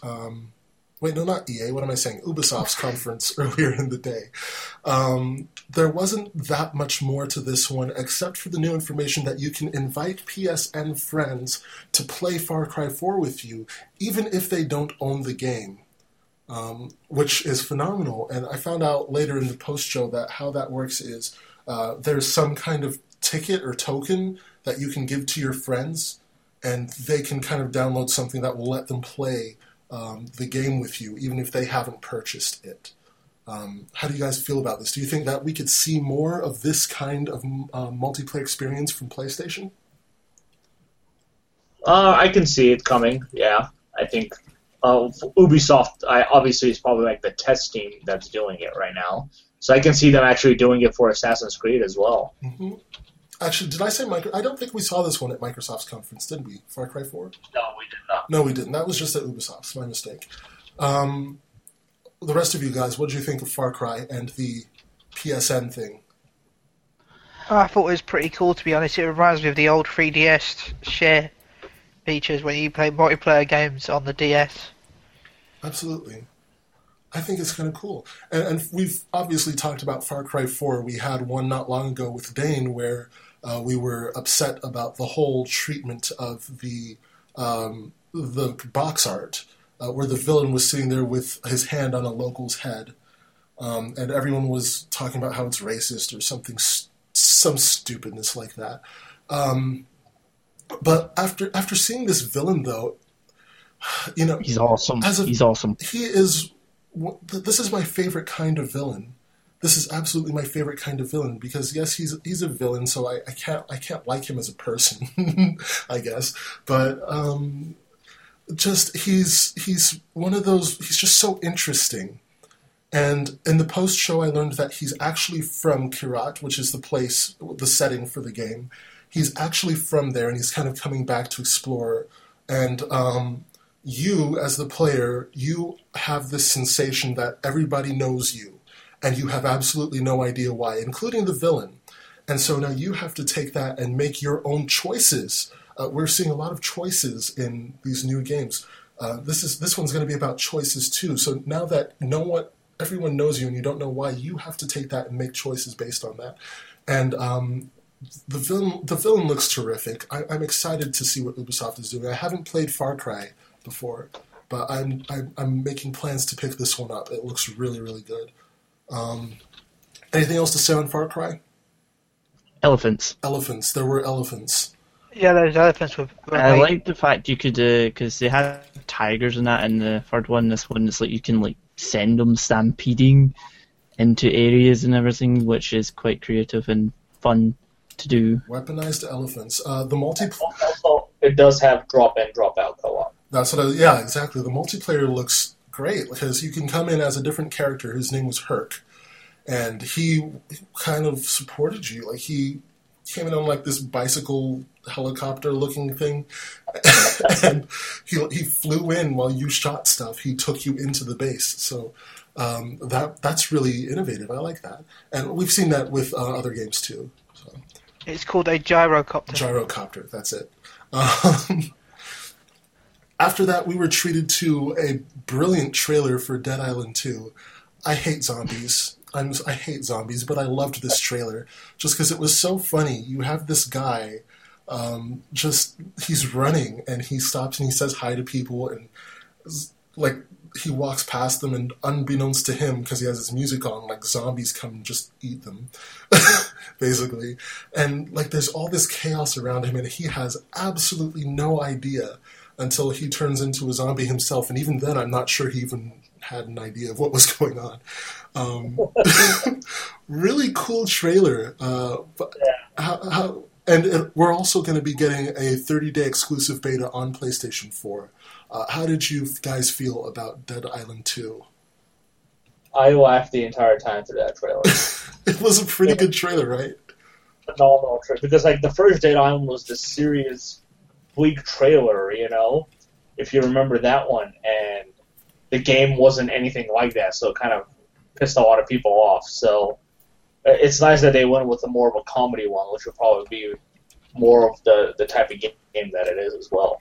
Like, he says hi to someone, and then he runs past them, and then there's, like, a big explosion, and they, like, turn into a zombie, and he has no idea. And the choice of song was phenomenal. Anything else, guys? None so far. Okay, what was that, Gary? We should say that it is being designed by Jaeger Entertainment. It is. Yeah. Who are the guys who made Spec Ops: The Line, which was a very serious, dark and gritty game. That's right. It's nice to see this lighthearted approach. Mm-hmm. We got a little update on Last of Us for PS4. Comes out later this month, right? No, July 31st. Oh, July 31st. It was either this month or next month. Looks great. Everyone's looking forward to it, of course, because it's The Last of Us and it's Naughty Dog. But we also got information that there will be a Last of Us themed dungeon in Diablo 3. It's going to be very well, and not only that, but it's going to be deeply integrated into Diablo 3. So that's a pretty good crossover. We also got another Battlefield Hardline trailer from Adam Boyes, who said, and I quote, "Grappling hooks." Actually, I didn't get all of what he said, but he said, "Grappling hooks, that is my jam." So, what do you guys think of Battlefield Hardline? We saw a bit about that earlier in the day. It looks good. There's a beta exclusively for PS4 and PC gamers. They performed the demo on a PlayStation 4. How did you feel about Battlefield Hardline? Well, I've been playing it because I am in the beta. Good. I did make a video. You can catch it on PSU.com. I like it a lot more than Battlefield 4. It's a huge improvement over Battlefield 4. Does it work? Yes, amazingly. Okay, good. There is still a little bit of rubber banding. I'll give it because it's a beta. But other than that, there's a lot of action, a lot of explosions. You get points for everything now. Very fun, very well-made game. One thing the developer was very clear about in the post-show was that we're our own kind of entry into the Battlefield series. We're not Battlefield 5. We're Battlefield Hardline, and we wanted to do something different. How do you guys feel about this cops versus criminals approach that they're taking? Oh, me again? I think it's a great. Everyone, so you're the only one talking though. So. Yeah, I think it's a great approach. It's nice that it's not army versus army now. It's more closed in now, so there's always somebody to shoot at. There's always something happening. The new gadgets you get, the grappling hook, the zip line work pretty well. They say they want to differentiate themselves from Battlefield, but the problem with it is the interface is the exact same. Yeah. They haven't changed anything about it at all. Okay. It looks great though. I'm interested in it. I might play the beta. After that, we got a little bit of news that Destiny will have in-game content exclusive to PS4 and the Strike on Mars mission, which will not be on other systems. We were told about the remaster for Grim Fandango and about Let It Die and another game called Abzu, A-B-Z-U. We were told that ab means... I don't remember what ab means, but I know zoo means water. Or maybe I've got it wrong. Maybe I've got it backwards. I don't know. But Abzu, a little unmemorable. It looked like a small indie game. It looked interesting. I'm sure we'll hear about it in the future. I think the darling of the conference, though, was No Man's Sky. We were taken into this planet where there were dinosaurs and we went underwater, we went above the water, suddenly we went taking off into space, and it was so cool. And one of the big draws for it is that everyone starts on a different planet, and it's all computer generated. So even the developers have no idea what's in this universe, which I think is really ambitious and really cool. Really quickly, guys, your thoughts on No Man's Sky? It looks insane. They actually showed this last year. They did. I didn't see it. They showed it last year, but then if anyone doesn't know, the studio Hello Games, I'm sure, flooded, which to churn out what they've churned out for the conference, I was like, your studio flooded and you still managed to do this with 6 guys. What? 6 guys? Twice it flooded. It's just unbelievable what the studio has accomplished, which is what I was saying and what Sony's been saying about the indie movements. I mean, some of the best ideas come from these studios, and if they can get their feet on the ground and grow, it's going to be amazing to see what they can do once they're bigger. And No Man's Sky is, I think, a game that has the potential to make Hello Games bigger. Moving along quickly, Andrew House came out and threw a little dig Microsoft's way, talking about the PlayStation 4 camera and how it has been announced, how it has been offered to consumers as a choice. Our audiences in the theaters got a kick out of that. He tied it into Morpheus. He was talking about how they wanted to bring more value to the camera with things like Morpheus, but he didn't give a real update about it. He did say it was going to be available on the show floor for people to experience. Sean Layden, the new head of Sony Computer Entertainment America, finally came out, announced that YouTube will be on PS4 this year, share button enabled. You will be able to share button your video directly to YouTube, to use share button as a verb there. Interactive streaming, which was announced in February last year with the original PlayStation 4 announcement, is incoming, as well as Playroom broadcasting tools, and a beta for PlayStation Now, an open beta July 31st for PS3, Vita 2, I think, and then Sony TVs will come out this year. 100-plus games, including Ratchet & Clank, Into the Nexus, Dead Space 3, and much, much more. So pay attention to PlayStation Now, open beta July 31st. Announced a few Vita games, Tales of Hearts R, which looks really good, Child of Light, Tales from the Bordercraft, and Tales from Borderlands, and Minecraft coming to the Vita. Then we got another big surprise, PlayStation TV coming to North America and Europe in the fall in black. It was launched as the PlayStation Vita TV in Japan some time ago. It's finally coming to North America and Europe. Nearly 1,000 games will be available for it at launch, only $99, or you can spring for the $139 version and receive a DualShock 3, an 8GB memory card, and a Lego game. The memory card was a big red flag for me. I hate that it has a memory card because I don't feel like buying another memory card. After that, we launched. How do you guys feel about this in general? All of these announcements. Well, you could use your current Vita memory card in it as well. Then what would I use for my Vita? Well, you could Just switch it back around. and forth? Do they even allow that? Because I know that it's not easy to switch back and forth between Vitas. I'm not sure, to be honest. But to be honest, I'm getting the Vita TV as a remote play thing. Mm-hmm. That way I can have the Vita TV in the bedroom and have my PS4 in the front room.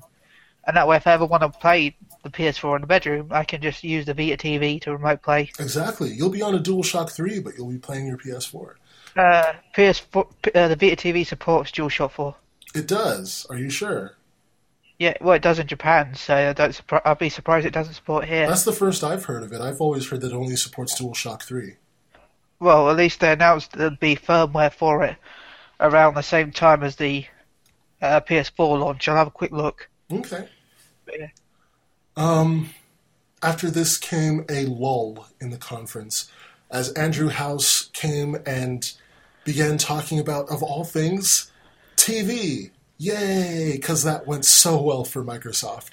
But then again, Sony is in a position where it can't afford to talk in minimal amounts about TV. It's not the one who has to win people back right now. and it's not like they spent the whole conference talking about it. Incoming is an exclusive for PlayStation 4 series called Powers. Looks good, looks interesting, but no one cared. We were there for games. Yes, Ben? DualShock 4 functionality was added with firmware 3.1, released on 25th of March 2014. Okay, so it will support DualShock 4. Sounds good. Or it might. The Vita TV does anyway. I don't know about this one yet. After the Powers thing was over and done with, we moved on to something far more respectable for gamers. Ratchet & Clank the movie was updated. We got a brand new trailer, and it was announced that the original Ratchet & Clank game is being remade. Pay attention, not ported, remade for the PS4 with PS4 graphics.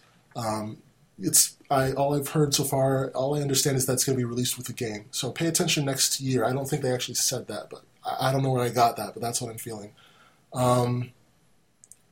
Let's see, Last of Us, I have written down here that Last of Us comes out July 29th for the Last of Us PS4 remake.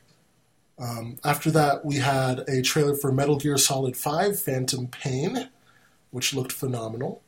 The stuff I've been talking about, guys. Oops, I just dropped my phone. Sorry. Any reactions on the stuff that I've spoken about so far? Metal Gear looked phenomenal. Yeah, I gotta agree. It makes me want it, but Metal Gear storyline still confuses the hell out of me.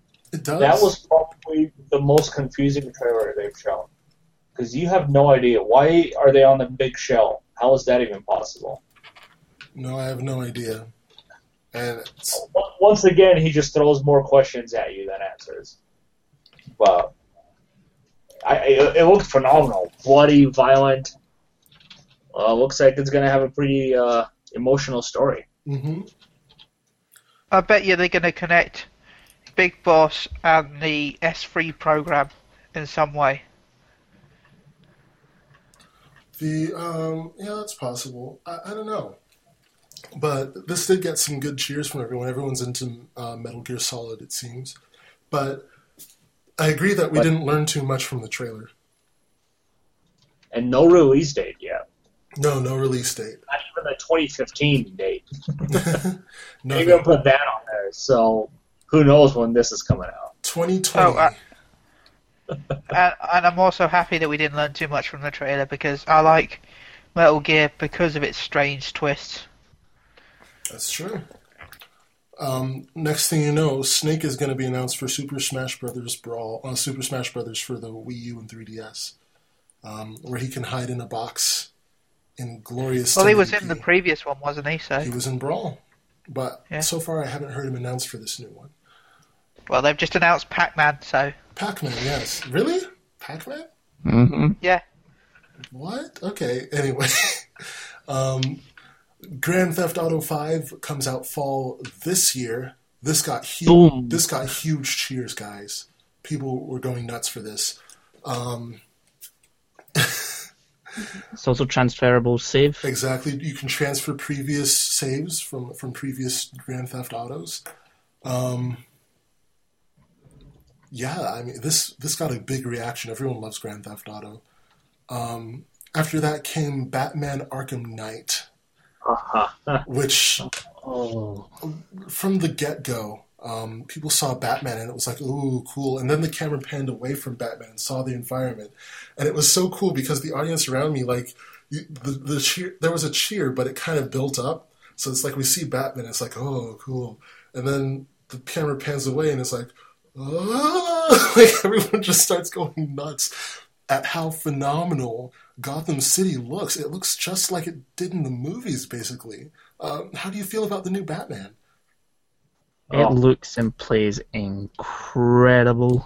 They added the whole driving aspect. I feel like Watch Dogs is starting a trend here. They have a focus on the Batmobile, and it can do all sorts of different things and take on different kinds of enemies. It looked great.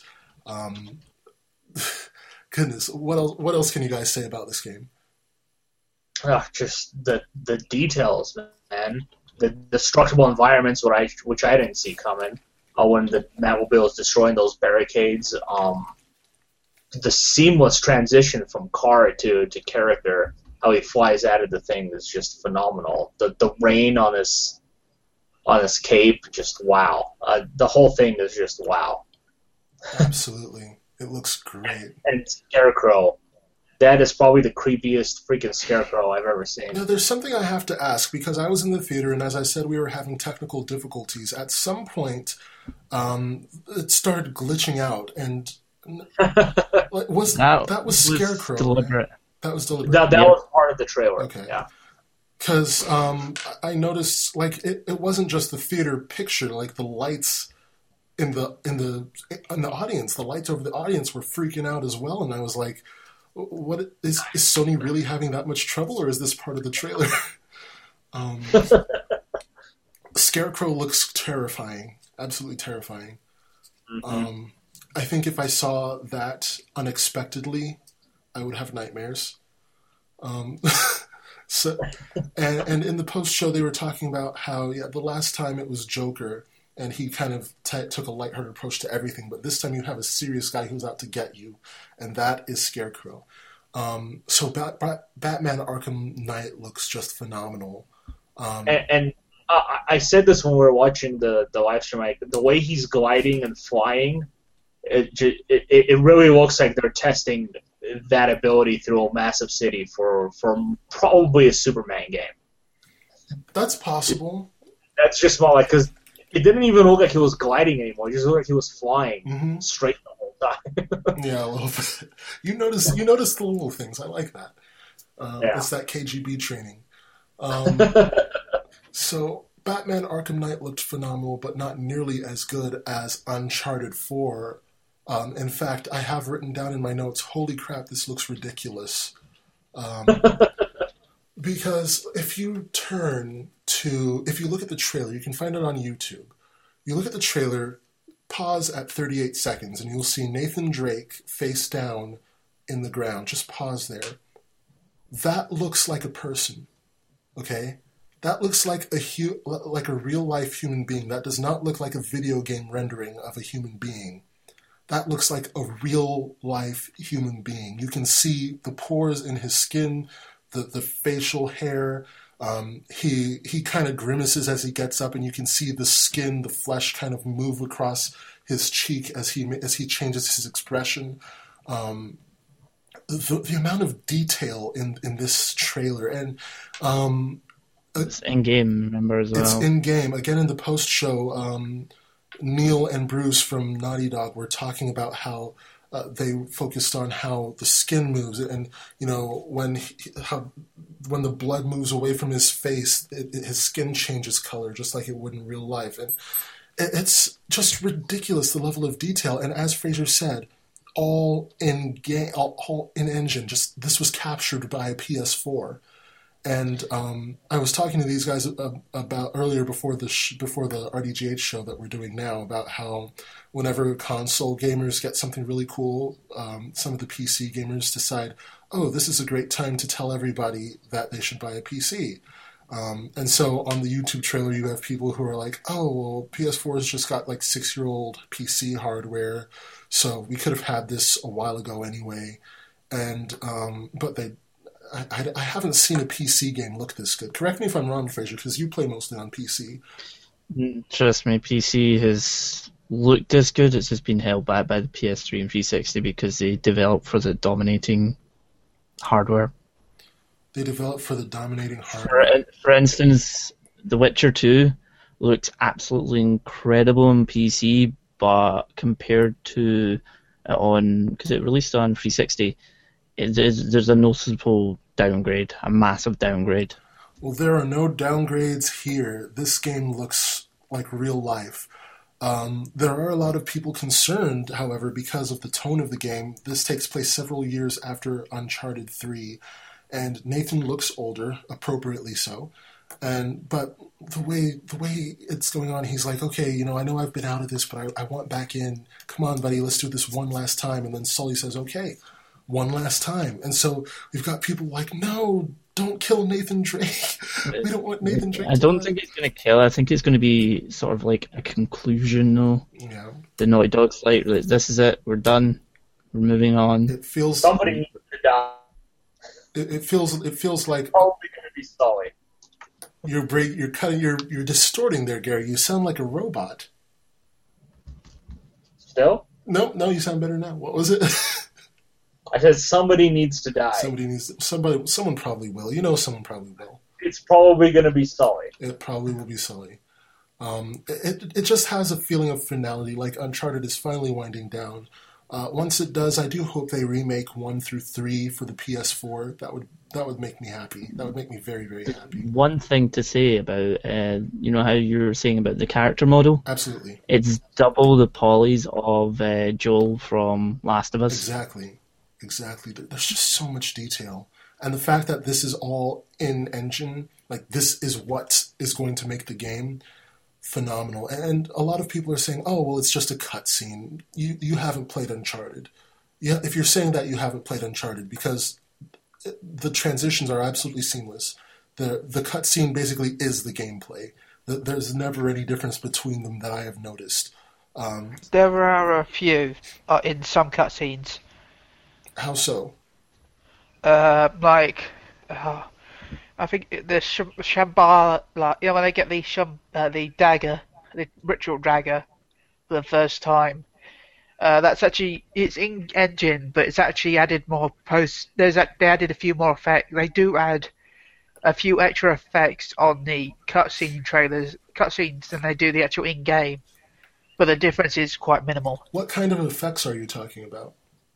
They add some extra bloom and they add some extra AA on certain scenes. So bloom, like lighting, Yeah. and anti-aliasing. I have it a few years ago. I was at a thing called Animex. Anyone in the UK might know. There was someone from Naughty Dog there who took apart the entire cinematic of Uncharted 3 Okay. and how they do all the effects and everything. So I mean, because Last of Us as well sort of got where they've upped the poly count. Like the models are the same as, for the PS4 the models are now the same as the cutscene, but before they were sort of lower poly. So if you're talking about bloom, which is a lighting effect, and anti-aliasing, none of that is going to take away from all this detail that we're seeing in the anti-aliasing might a little tiny bit, if anything. But I don't know. I don't feel like it's even if they were to add a little extra bloom and a little extra anti-aliasing, it's not going to take away from the detail that we're seeing in this trailer. I don't think there'll be a huge difference between the trailer and game, but there always was a little difference in the previous games.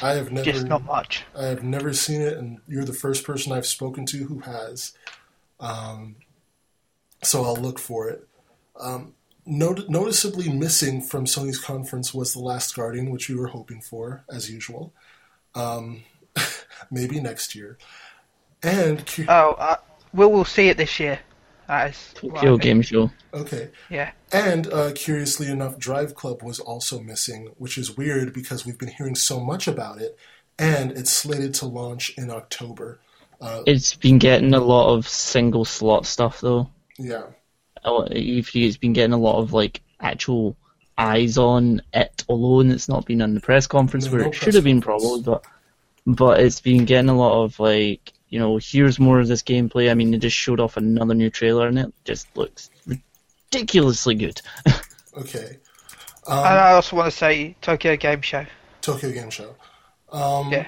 So this was Sony's press conference. Uncharted 4 was the perfect note to end it on, and it was a very strong show. I think that it was stronger in that it had more to surprise the audience. There was more in the way of wow moments. It was really nicely paced. Let's see. There was a big lull with the whole TV thing. I think it could have done without it. No one gave a crap about Powers. In fact, in the audience, while we were talking about Powers, people in the audience were kind of jeering. They're like, "Yeah, oh, so good! This is what we came for, guys." And it's just like, no one. You're at a games conference, okay? If there's anything that Microsoft proved last year, it's that TV has little place at a games conference, and absolutely no one cared about Powers. They cared about the Ratchet and Clank movie, but that actually had something to do with games, at least. So could have done without that. That was kind of nap time or bathroom break time. But the rest of the show, I thought, was very strong. There was more in the way of kind of speeches as compared to Microsoft's, which was literally game after game. But the biggest thing is Microsoft kind of felt a little timid. It felt like it had something to prove, and it did. Whereas Sony had kind of a bit of confidence. They had they had room to talk about TV. They had time for Adam Boyes to come on and joke around. And it was just kind of felt like Sony being Sony. Which is good. They had room to do that. But Microsoft did what it needed to do. But despite the lull in the middle, I think Sony had the stronger show because Microsoft let out all its secrets way too early. The Halo Master Chief thing, I think it got out because of a leak anyway. But that could have been just a bombshell, as the Spike chick said. It could have been just a big blowout surprise. But instead, everyone kind of expected pretty much everything that was there. So as far as presentation goes, I give the point to Sony. As far as pacing goes, I give the point to Microsoft because I loved the fact that it was literally game with little speech and stuff in between. As far as announcements go, I think that Sony who had more exclusives announced, do you know? I think Sony. Everybody keeps saying Microsoft has, but I don't see it. Well, let me pause this real quick, and let's count them. One sec, guys. We're back. We have counted all the games that were announced, and not all of them. Well, we didn't count the small indies that were on. Let's see. We didn't count the small indies that were on Microsoft. We didn't count the small indies that were on Sony, on Sony's. So what we got is 16 total for Microsoft, and 18 total for Sony. No, I'm getting it mixed up because I have multiple things here where I made mistakes. Let's see. 16 total games for Microsoft and 19 total games for Sony. And then 9 exclusives for Sony, not counting Drive Club, which was not announced at the E3 performance, so technically 10 for Sony. But 9 for Sony and then 7 for Microsoft. So as far as game announcements goes, sorry Microsoft, you did a great job. Sony has to win this though. They announced more exclusives and they announced more games in total despite taking a break to talk about TV. Well, actually, Nintendo announced 10 exclusive. Well, I was only talking about Sony and Microsoft at this point, because I didn't see Nintendo. Okay. But do you know how many games Nintendo announced in total? At their press conference, they announced 10. All Nintendo titles? They announced just all Nintendo titles. They announced 8, and then they showed 2 more that were exclusive. Devil's Third is exclusive to Wii U now. And there's another one, I don't remember what. Bayonetta 2. Okay, so we have Bayonetta 2 will also include the original Bayonetta 1, 3. So we have 10 games total, all just for Nintendo consoles, right? Yeah. Okay, so that's really good. As far as exclusives, that's more than either Microsoft or Sony. But it is Nintendo. That's typically how they roll. But they're all about their own system, and they should be. They're the developer. So that's really good for Nintendo.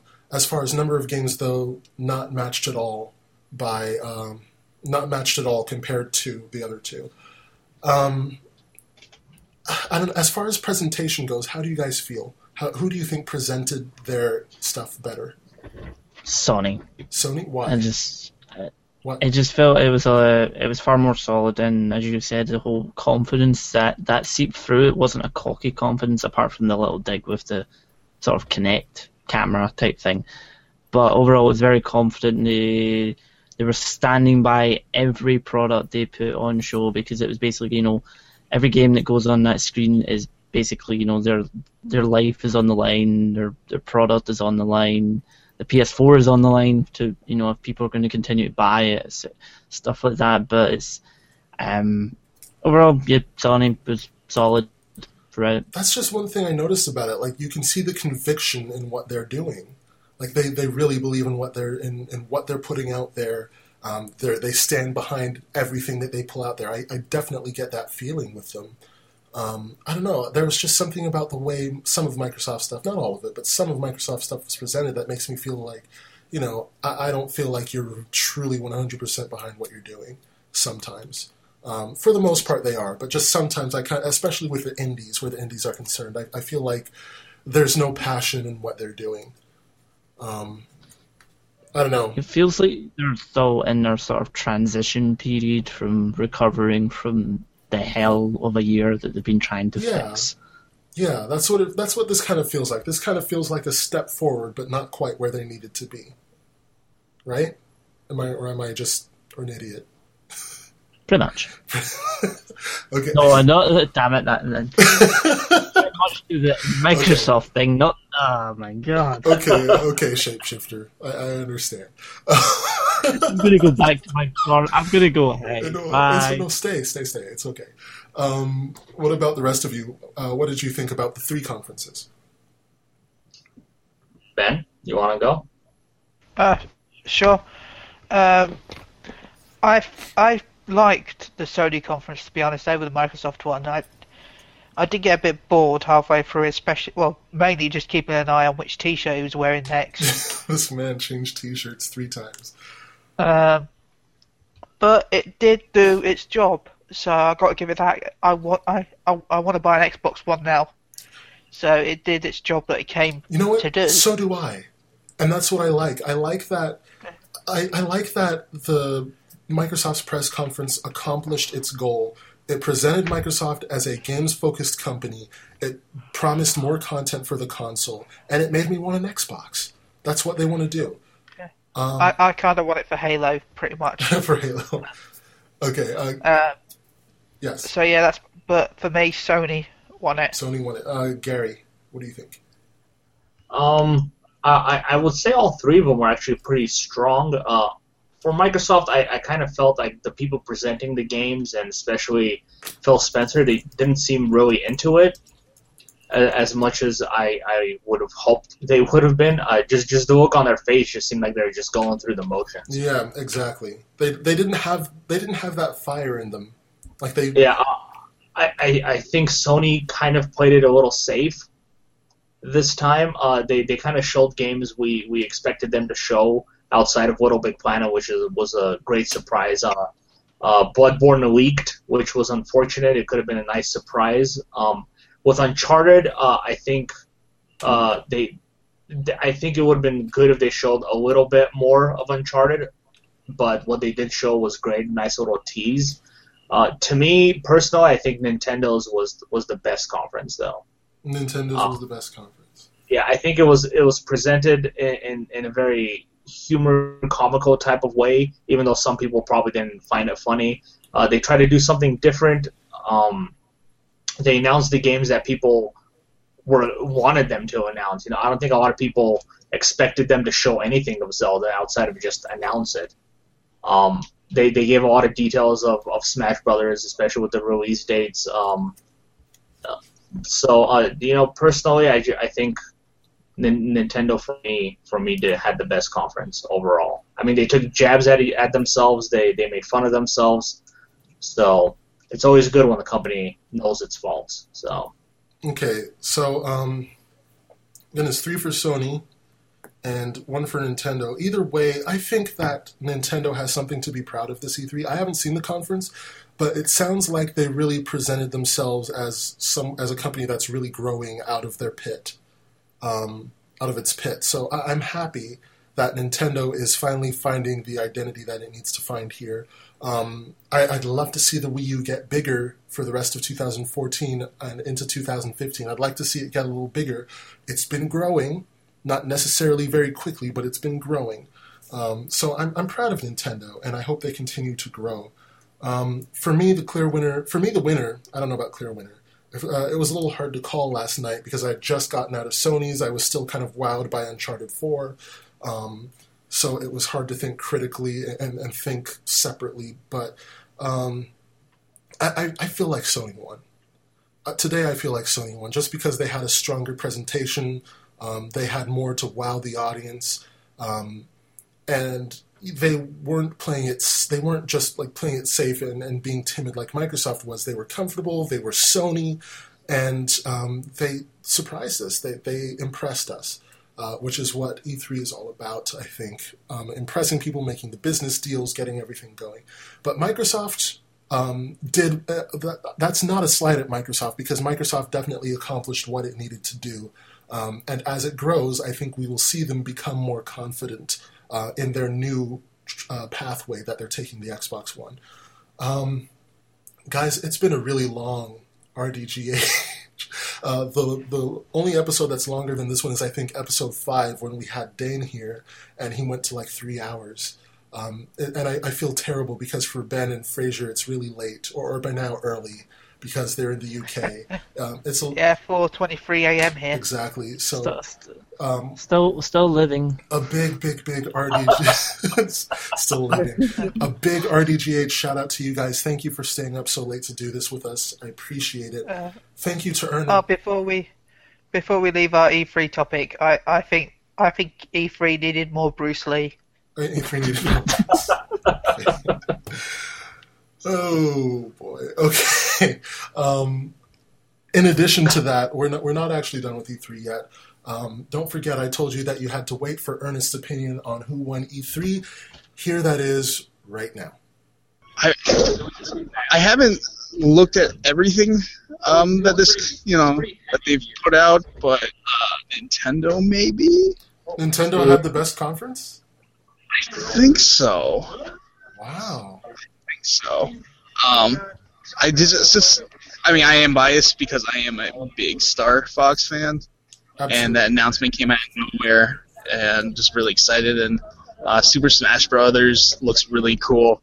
Nintendo's booth is just dominated by Super Smash Brothers, and that gives me hope that they'll make this one a good one and really try and have a conversation with the community and patch it and make this great for parties and for the hardcore competitive scene. Well, they better. I hope they do. They're only going to get so many opportunities here. But that's great. That's awesome. That's actually really great news for Nintendo that they had such a strong performance. Yeah. I could see that all these strong first-party titles finally moving more reuse for them. Great. I'm tempted to pick one up myself now. You should, man. They sound good. Yeah. All right. Guys, that's RDGH for episode 21, post E3. It's been a great E3. Looking forward to next year's. I'm already excited to see what happens next year and see where all of these new consoles go. Finally, the games are coming in and the libraries are getting bigger. I'm so tired of hearing people saying that either console has no games because they both have games. That's stupid. So with that, we're done. Let me check. I haven't seen anything new on Twitter as far as RDGH is concerned, but just to let you know, we do have a new RDGH name. Same account, new name. We're no longer at RDGH PSU. We are at the RDGH, at THERDGH. I'm totally serious. So follow us there and tell us what you thought about E3 2014. Also, don't forget to follow us, subscribe to us on iTunes. We are on iTunes, and if you subscribe, you can get all of our amazing podcasts, both PlayStation Unchained and us, downloaded to all of your iThings automatically. Ben, any shoutouts? Or I'll do some sleep outs. I want to shout out to Crimson, Chin, Shahid, everyone who follows me on Twitter. Thanks for putting up with me on Twitter. That's about it. Absolutely. And how can people contact you? You can contact me at chili_UK or ben.sugarbearhall@psu.com or NeilGaff at chili. Okay. And Gary, how about you? Any shout-outs? Just to all our listeners, everyone who's at E3 right now, working away for us, everybody who actually put up all those articles, 53 articles I believe we had up. Is that just for the Sony conference, or is that for all of the conferences? That was for the That was Sony. throughout the day, I think. One says just for Sony, one says throughout the day. I don't know. Dun dun dun. It's a mystery. Shout out to you guys for second day in a row staying till 4:30 a.m. My goodness. I was exhausted after all this social stuff. I was like, You guys are great. 2 hours sleep, then into work, and then back home to do all this. I don't even know. Mm-hmm. And for Mike Herodens, man, that guy stayed up for 26 hours straight For writing stuff. For those of you who have no clue what we're talking about, we are all from PlayStation Universe. We write PlayStation stuff, and so we were all paying attention to Sony's conference and doing some work there. Gary, I ranted randomly at Mike. Gary, how can people contact you? You can contact me on Twitter at Gaglaush, that's GAGLAUSH, or on PSU's email at Gary, that's GARRI, at PSU.com. 66 followers, man. I know, it's like stuck there. Getting closer. I'm going to start Come offering. on. Believe in Gaza. Believe in Gaza. Fraser, how can people contact you? If you want to come talk, whatever, do whatever, you can find me on Twitter at Fraz101 FreeZeds. 3Zs. And don't forget to follow his channel on YouTube, Smash Gaming 999. I've been checking it out. Looks pretty good. So for some really good game previews, let's plays, just talks about games, check out his channel. It's really cool. I have like 91 followers, but Fraser has both of us beat Gary with 250 followers. So follow him at Fraz101. And as for me, you can contact me if you like. I am at GoGlenn_ on Twitter, at GOGLENN_ on Twitter, or you can email me at glenn.gordon@psu.com. Send us your tweets. Again, tell us what you think about E3 2014, and leave us a review on iTunes. If you leave us a review, we will actually read your review on the air or online next week. And the same for your tweets. If you can control what we talk about, basically, which is so cool. So, guys, thank you for listening. Thank you for spending the past 2 hours and 20-something minutes with us. And with all of that, we're finished. So until next week, guys, stay classy. We're RDGH, and we wish you a great week, great gaming, and as always, don't be a racist.